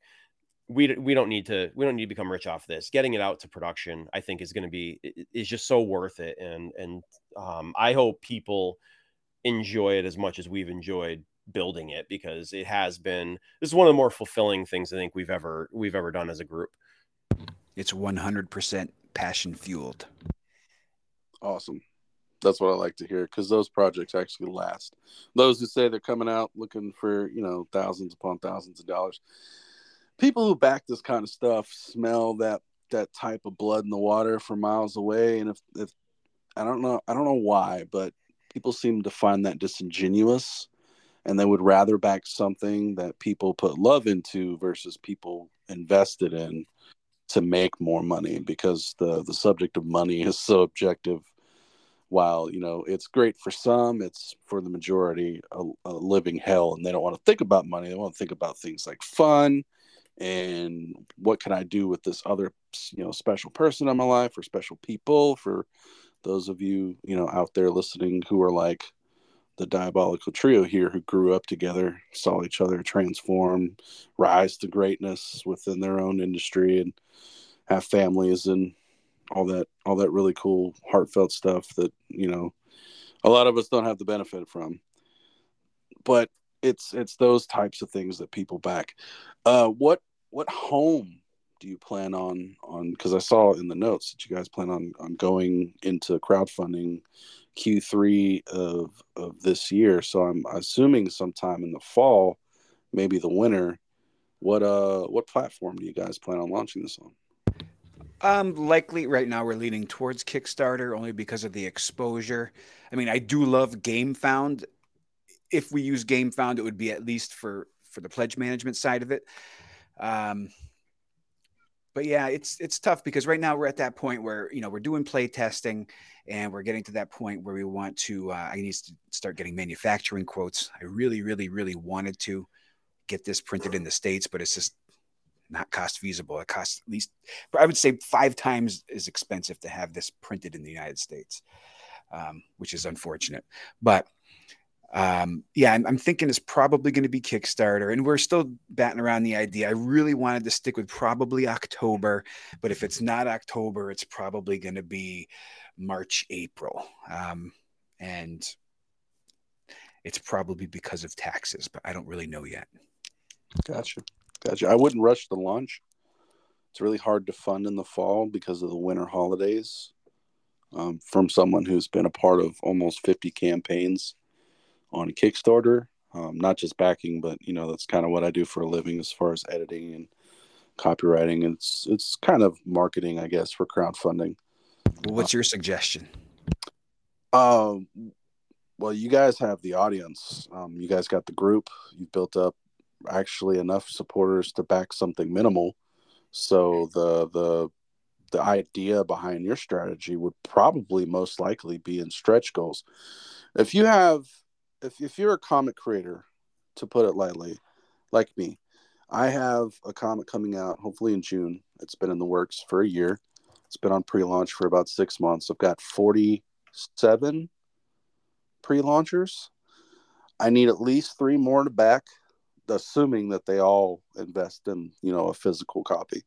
But 100 is a good number for just, a single issue 22-page comic. What I've seen in the ballpark for games is $20,000 to $40,000 at about 100 to 150. And if I remember correctly, the group has over 500 people, correct? Well, I think we're just approaching 500, and we've got about 1,500 on our email subscriber list. So you have more than enough as far as exposure goes. So any platform that could give you extra exposure is fine. We plan to go to Board Game Geek next. Board Game Geek. So I don't know what other like specific platforms for games other than Game Founder there are. I know there's a UK version of Kickstarter called Kick and Go, but that's UK. Shipping is outrageous right now. Kickstarter, there's Indiegogo, there's Game Founder. I don't know if Zoop does. I think they're more comic oriented. Crowdfunder just came out. That's the backers kit version of crowdfunding. I don't know if they do games. People have been, but I mean, you don't have to set yourself to just one campaign, right? So Marvel and everybody else has done this. They do it on Kickstarter, then they roll it over on Indiegogo, and then I was a part of Lyris Games. They created a game for comic book editors where you get to play as a comic book editor and you manage a team, and there's a competition for the rising books. And I pledged to a tier that made me a created character from the editor stock, like character mode. And they I think they made like 65, 75, but they just launched again on another platform. So I mean, you stand to make a sizable gain from games like this because it's not like a comic book because it comes with more substance, it comes with more experience, and it comes with more just monetary value in general because it is a game. So it comes with cards, it comes with the play mat, comes with those cube pieces that you need to put on your counters, right? And you're paying for the artwork. That's a lot of people love the artwork for games. It's kind of the reason why people buy them. And then you're also talking about expansions. So you're going to throw it out there. So you're giving an incentive for people to buy into. You don't really need the exposure if you have an email listing of 1,500. A lot of modern day marketers think that email listings are dead, but a lot of specialists who've either spent 30 years in it or who have written books on it or experts who work in economy will tell you that email listings are still a great way to directly impact your consumer base without having to pay platforms to connect with people because they've optionally decided to hear from you on a basis. And you guys seem to make updates regularly. So you're not making people feel as though the value for what they're going to invest in your project is wasted. And that's where a lot of people who get into crowdfunding mess up. They'll launch a campaign and it's 30 days and then they won't make but 6 or 7 updates. Why? You're live for 30 days. It's 30 opportunities twice a day, right? Because that's the recommended outreach for people in their emails. You don't want to send more than 2 or 3 a day, maybe once a day or every other day, a couple times, 3 or 4 times a week, so you don't aggravate them and they don't unsubscribe from you. But I mean, that's just a huge impact. But you can roll it over. That's my main point. So my suggestion is start on the platform that you want to if you have that type of exposure. I'm a big fan of the crowdfunding nerds, and I follow their philosophy throughout. And basically, their research states that when it comes to Kickstarter, for every 6 backers you bring, their platform brings 4. And I'm not sure if those comparative numbers exist for these other newer crowdfunding platforms.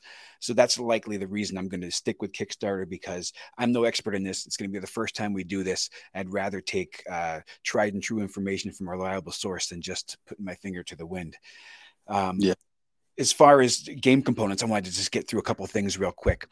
This game's going to come with like an 18-inch board, which is where you set all your decks up, and you have your event pool for your crowd points, and you have your tracker. So there's 3 different areas that track your opener status, your mid-carder, and your main eventer status. There are about, I think it was like about 130 cards in the gear deck, which is where all the moves and attire are, and the one-shots and weapons. The ring deck has about 90 cards, and the superstar deck, right now, we have planned 36 superstars, but depending on how many people may opt into the creator wrestler type tier, we may have more, but we have to work in batches of 4. But right now we're kind of at the 36 number. We've got 23 of them made so far, but we have some slots to fill. We're probably going to go with around 75 heel or heat pop chits, so they're double-sided. You've got match points every time you win a match. You know, depending on what tier you get it at, you get these match points, which add to your bonus. There are different colored play mats that each person has that has a placeholder. You could technically play with no boards at all, but this just organizes it. I mean, the only math in the game is pretty much all addition, but still, it gets confusing when you're like, okay, I got this number here and I need to have this and that and the other thing. So that's why we created that tracker, so we know where we're at. And when you add things in the match temporarily, those bonuses don't stay forever just for the match. Like the one shots will only stay for the duration of the match, whereas the moves and the attire are there for the whole time, and like the titles as well. There's going to be 1d6 in there for resolving interviews and disqualification risks. Am I missing anything? So as far as unique illustrations go, I would say we're at about, let's see, I think there are about 100 unique illustrations in the gear deck, about 45 in the ring deck, and each superstar will be unique. So right now we'll just say 36, plus each event. Just to emphasize a little bit more about what Corey was saying about the events. These work in 4-week cycles, just like back in the day. You had a month, you had a pay-per-view every month. That's what this is. On week 1, you have 3 week 1 cards and 3 of each week. So at week 1, the commentator picks which week 1 card he wants. And they may have special things like, oh, this one gives me a bonus for heels. Great, I'm a heel and I'm a commentator. I pick that one. And then leading up to the pay-per-view, where all the titles are on the line. Whereas during the regular weeks, only the TV championship is on the line. Or maybe there's like a Saturday night's main event, and that's going to be, okay, well, the world champion's defending tonight in addition to the TV champion. So that's just kind of a brief overview of the components involved. And as far as the updates go on our site, right now, Julio is great at pumping out these pieces of art. We give him a batch of usually, I'd say, like between 6 and 8 at a time. And we give them to you as we get them, sometimes even the same day.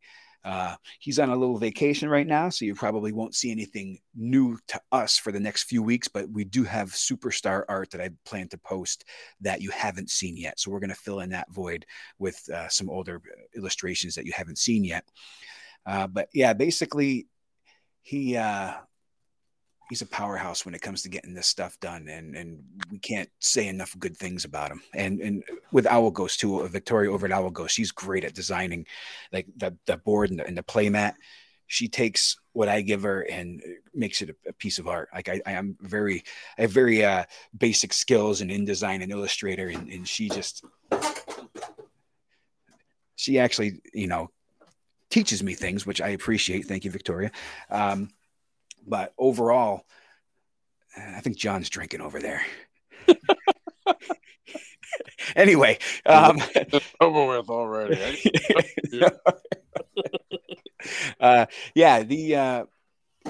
We like to keep people updated so that way they feel like they're getting the story. They're getting the story in chunks. Like I said, they're getting it as we're getting it. We're getting this art. I'm like, I got to get this out to people. So we keep a spreadsheet. We try to balance how often a superstar appears on a card, so that way we give them all kind of equal time. And like I said, there are superstars yet to be created. We ran one poll where we were trying to figure out, okay, I have some ideas for superstars and let people help us build that. And we'll probably do it again. We're not going to do it for every superstar because we have ideas of our own we want to get out there. But there will probably be some more polling that we do to create more superstars. But everything else is pretty much set. All the moves in the game, they're actually unique. We don't have it where multiple people can get the body slam or the drop kick. Those are the basic holds. Each card is one of each when it comes to the moves. So nobody else can have the pile driver, just one guy.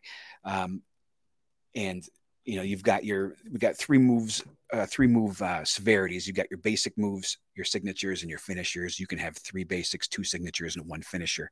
There are other cards that help you break those rules. Like I was telling you earlier, there are certain gimmick cards that allow you to have more signature moves. There are cards that allow you to have an extra finisher. Yeah, I'm just kind of babbling at this point. Going back to the Kickstarter thing, I don't know about the return on, you know, for every 3 you get 4 is something from Kickstarter. No, this is actually Crowdfunding Nerds has done several campaigns, and this is their own data. So when you beat the algorithm and you fund, if you get a Kickstarter we love, they put you on their front page. Now I don't know if they feed that to normal people or if they're just claiming people who just frequent Kickstarter. I mean, that's a great number, but the residual is whatever traffic you bring to Kickstarter, you're going to get 30%. If they have a crowd, then you'll get 30%, so 60%. So my only advice, you know, before I start charging people that I give freely is that you be realistic with your goal. And the idea of Kickstarter specifically, I don't know how it works on other platforms because Kickstarter is the only one that allows people to pledge. And if the pledge doesn't go through, then you get canceled and you don't get any of that money, right? Until you hit your ultimate goal. So always aim low. So like my comic, I'd really like to turn about 6,000. It's really hard to do on a 22-page floppy. But that's kind of how much that I would like to make for issues 2 and 3. And I'm going to be very upfront with that for the audience so they know what they're getting. So this is an 8-issue series. If you want to make it to, you know, 2 and 3, I can come out of pocket, but it'd be better to have this because this is what you'll get in return. So it's all about really incentives once you hit that goal. Because if you hit that goal and you fund, that's great. What you want is you want to maximize the output of what you're going to get by monetizing it through incentives.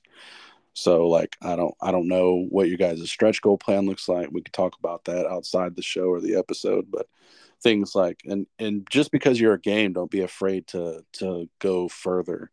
Right. So prints aren't that much money. Stickers aren't that much money. T-shirts aren't that much money. If you guys want to merch it out, whatever idea you come up with to keep people coming to the campaign, because there are going to be those people who are like, yeah, this is great, looks fun, it's passionate, it's your dream, I get it, but I want some more stuff too.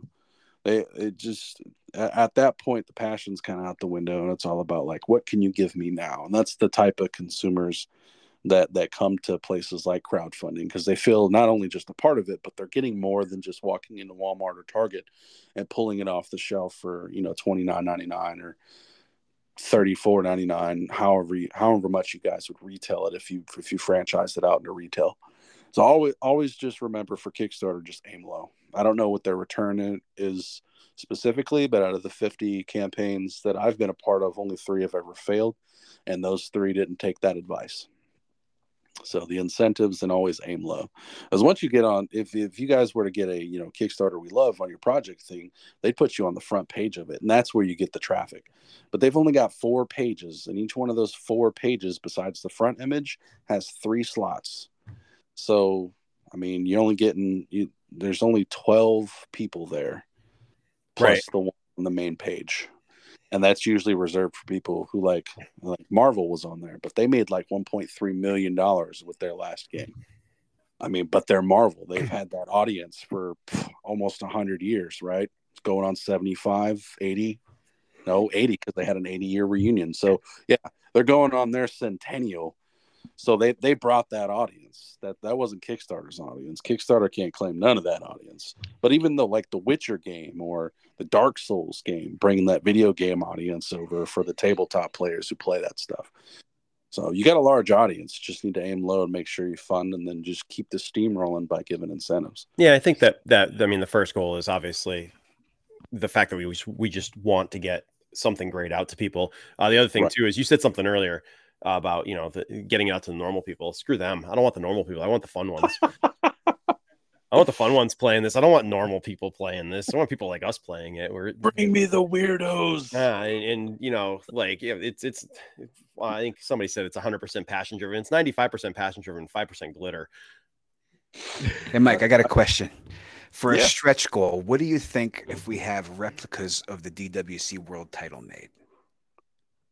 That would be an insane backing one, but that's totally viable, right? Because you can get one of those replica belts made for like $300-400 potentially. I mean, well, yeah, but your tier would pay for that. So there's an uptick in things that we like to suggest when we're doing like marketing analysis for different crowdfunding campaigns. And one of the ones that we always suggest is drawing people in books, like their likeness in your story. And those tiers always sell in between $150 to $500. And that's just to have someone's face on an image. That almost pays for half the book in art.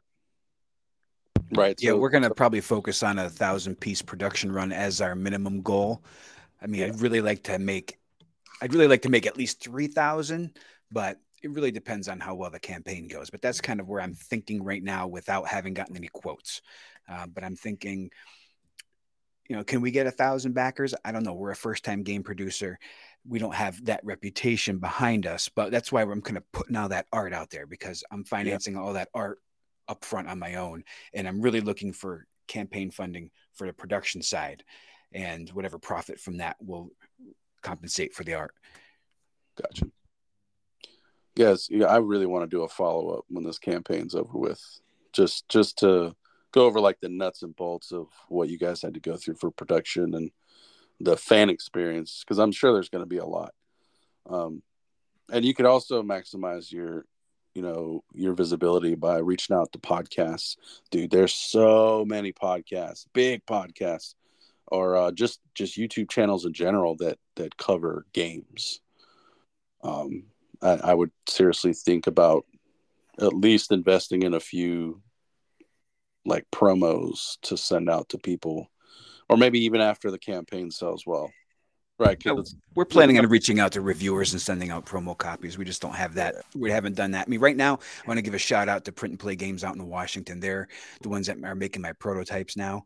And they're phenomenal. Their customer service is great. I was just emailing them today. I'm actually getting a new version of the game sent out probably within the week. Awesome, man. Keep adding to that YouTube channel too. That's going to help you strategically. Yeah, I do some video editing, so I just need to spend some time. We want to do a full playthrough, but I like to edit things down to get rid of the dull moments. Not that there's any dull moments when we're playing, but I know what you're saying. Like, I don't want to see some guys picking his nose or scratching his ass, unless it's part of the game. You'd be surprised how often those long form videos actually do get lots of play times. You got people like me who sit there and either read or review or even as tedious as working on a new cover plate for your podcast, and then you spend the next 5.5 hours going through all your episodes and replacing and updating copy, and that's just like tedious. So you turn on a long form video like, hey, look, it's Diabolical Dave's Diabolical Trio playing that stuff. Yeah. Oh my god, John! Like my Discord feed is filled with John sending me different videos of, hey, check this out. This is how you do this like random thing. Like, I didn't even know that was possible, man. Like, this is cool. And then I go and I watch 5 minutes of the 2 hours, and I'm like, okay, I got what I needed.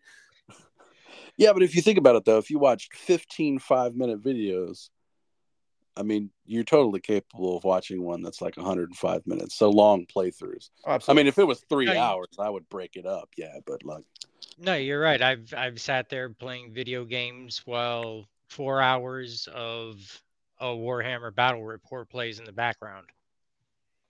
Well, So yeah. I will watch long ass videos. It's those two don't like watching TV. So they don't get it. I will watch 8 hours of TV sitting on my ass without batting an eye. It's valid. I wish I didn't want to watch TV because it poisons my mind. But Hey, I was raised by a TV. Don't talk bad about my mama.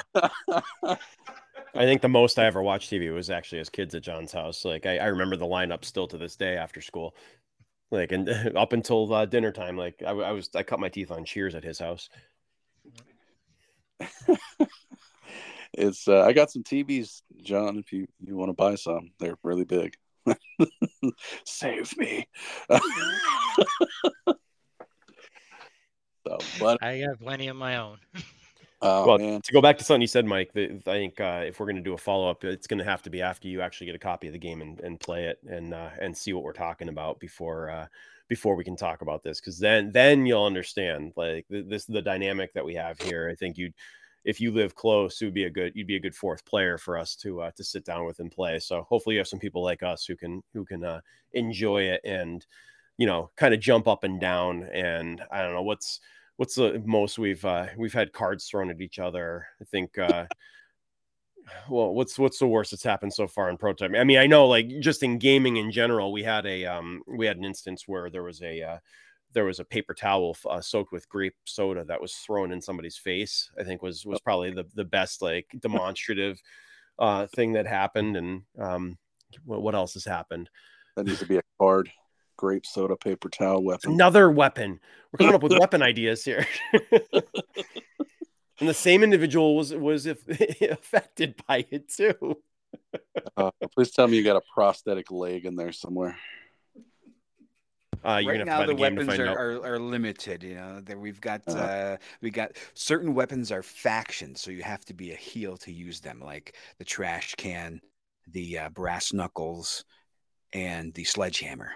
But then you have non-faction weapons like the mist, like the Great Kabuki and the Great Muda would use, and you have the 2x4, a call back to hacksaw, and you have the steel chair. Right now, the core game has those weapons in it. Expansions will definitely have more, but when you have 150 cards in one deck, you kind of have to be picky and choosy about things, especially when you have to pay for art for every single thing. Yeah. So I get. Like I said, we do have that gear deck has 100 unique illustrations in it. So I think people will be pleased with it, though. And you have the option for a signature weapon when you can actually, instead of it being a one shot, you get to keep it over and use it over and over again. That would be cool. That'd be a little bit more realistic, right? Because William Regal always had his bare knucks in his underwear. I don't know where he stashed them at, but he'd always pull them out of his underwear. You probably had him stashed around the ring and picked them up along the way. Yeah, God, I hope so. Because otherwise, we don't want to start any rumors. Glitter's another weapon. He's a very respectable wrestler, I'm sure. But his camera angles weren't so respectable. At least not what I remember of watching him wrestle before he was a GM for multiple brands. I actually liked him back in like WCW. I think his character was better and he was able to exhibit his skills more. Oh, he was definitely a technical wrestler. He was a wrestler at WCW. I know that much. Once he got the WWE, it was more of a prosthetic. I mean, yeah, he still competed and he was still technical, but the way they choreographed matches in WWE was less technical, unless they had two technical wrestlers from those backgrounds, like, you know, Chris Benoit or Eddie Guerrero, or, you know, Rey Mysterio and Eddie Guerrero, Dean Malenko. Yeah, some of my favorites. Benoit, Malenko, love them. Oh, yeah. They, of course, they'll never say Benoit again, but I'm not afraid to say Benoit. I'll say Benoit all day long. Yeah, I still think he deserves to be in the Hall of Fame. It's like that debacle situation with, you know, the golfer, Tiger Woods. Like, Yeah, so he got one over on his wife about 23 times, and that's All I can think it's not about is that South Park episode now. it's not commendable, right? But I mean, he was You still a hell of a golfer. motherfucker. I just watched that the other day too. It turns out to be a video game. Yeah. God, golfing games were the worst. But he was still hell of a golfer. Like that his personal life should have no merit on his professional life. So like when people talk about Benoit, like, oh, did he kill his family? Like maybe I feel the same way about Vince McMahon. I do too. I do too. I mean, maybe I'm impartial because I grew up watching him on TV and thought he was a hell of a bad guy. But I mean, it's just like my opinion when anybody else gets called out for that type of stuff. I'm like, this is why it's important to resolve issues as they happen. Regardless of what position you think you're in at the time, the right thing to do is the right thing. Skeletons reside in all closets. This is true. This is true. And not everybody's willing to die for those skeletons to be revealed. You could say that much. That's one thing I was going to say about Benoit was he wasn't somebody who was really good on the microphone. He didn't have much of a gimmick per se, other than to me, he'd be exemplary of the of 1,000 holds gimmick, just like Malenko would be. And what they did in the ring was their persona. They didn't, do a lot of talking. You got some wrestlers that would, their gimmick was greater focus than their in-ring performance, but that's how they balanced it. Yeah, absolutely. No, Chris Benoit was a smash mouth. Yeah, his promos got better when they put the strap on him, but I mean, he was always the type to go out, do business. And he didn't stay in the ring and celebrate a whole lot. He just had his shit and went back to the back. I'm one of those conspiracy theories though. I don't think he was involved in it. I think it ran a little bit deeper because of the way it was snuffed out, especially after all the research I've done on that. That's why I've never been able to, why not Benoit? Yep. No, I hear you. So, but I think we're rounding the circle. We've talked about a lot of stuff. I'm going to give you guys the opportunity to say anything else about DDRT that you want to, just so, you don't feel like you talked a lot or you didn't get enough time, or if there's anything else that we might have not covered. I talk too much. So do I. Well, I mean, thank you for one, for having us, and two, for having that qualifier to say anything we want about DDRT, not just anything we want, because that could get dangerous and we'd be here another 2 hours probably. We got close to some red lines, but dancing on the line all day long. No, I mean, really, I think that we're evolving so many things. We're learning so much. It's the whole world of game development has just been really eye-opening and fun. And that's the important thing. And he just, outside of playing the game, just like even the arguments that we get into, and John and I especially, we'll disagree about rules and ideas behind things. And in the end, what we come up with, whether whoever is arguing about it, we come up with something that we all can sit down and go, okay, yeah, hey, actually that worked out.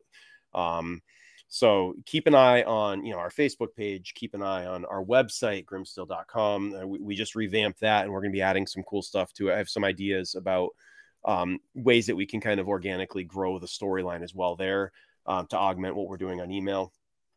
Keep an eye out for the Kickstarter when it comes, whenever it comes, in whatever form it takes. I can't wait to see what people have to say about the game. And although, from the author's perspective, it's, hey, don't read the reviews because somebody's going to have a problem with it. And I don't really care about those people who rate it 1 star. Obviously somebody's not going to like it. But I'm looking forward to the people who rate it 4 and 5, because they're the ones who are our audience, and they're the ones who are going to like it.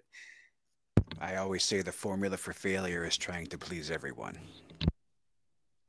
Pandering. Pandering. Season 2. I do an episode on pandering, I think.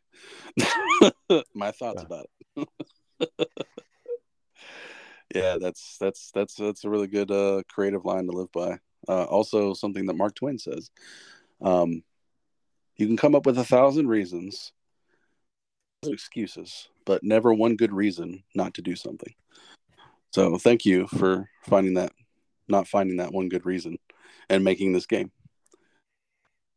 Yeah, it was just one of those things. One day we were just sitting around a table, and my son says, "Hey, how about you make a wrestling game like that?" And I just said, that's when it went off in my mind. I was like, "Damn, Tyler, look what you just did to me." And that's what inspired it, because we were in the middle of trying to write some role-playing stories, and it was going slow and it was grinding along, and they will come to fruition one day. But overall, I just want to thank you as well for having us on here and reaching out to us. And I'm hoping that the fans get some benefit from this discussion. I try to do my best to type things out for the posts, and Corey will always edit me. And yeah, we'll look forward to talking to you again. We'll definitely give people at least a 3-month warning before the crowdfunding begins. So we're not just going to spring it on you like, oh, it's going to be next week. We're going to give you a 3-month lead up to do more thorough outreach and marketing. Right now, we're just kind of learning along the way. We do all our own stuff. We don't employ anybody else to do our marketing. So yeah, join our Facebook group. That's the main thing we're looking. We're kind of building a discussion there. We do post on Instagram, but we don't have much discussion happening there. But we do post all the imagery there. Make reels. Do pre-launch. Don't skip pre-launch. Never skip pre-launch. 3 months. 3 months is a good time. Right. That's the intention. Like I said, we're kind of going by, other people's successes. We're not trying to reinvent the wheel here. Gotcha. I'm looking forward to the game. I appreciate you guys coming on today. Jean, did you want to say anything before we leave? Spoon. Never leave home without one, guys. You never know when you come across a lonely pudding cup. Wait a minute. I thought there was no spoon. Unless you don't have a spoon, then leave that pudding the fuck alone. Spoon, like the next battle cry. Spoon. No, Matrix. There is no spoon. Reminds me of that little old guy in Mr. Deeds. Boo! Oh, now that you think about it, if you listen closely, it does kind of sound like he's saying spoons instead. Mm-hmm. I have to go watch that movie. Thanks, John. Appreciate it, man. No problem. Don't let him fool you. He's going to go home and watch it too now. Oh, man. Well, you heard it from the Diabolical Trio, the coolest rumbling throwdown game coming to your non-TTRPG tabletops, because it's not a TTRPG. It's a card game played with RPG elements and colorful art. I'm your host, Inevitable Mike, and you've just listened to another episode of Comics in Pop-Tarts.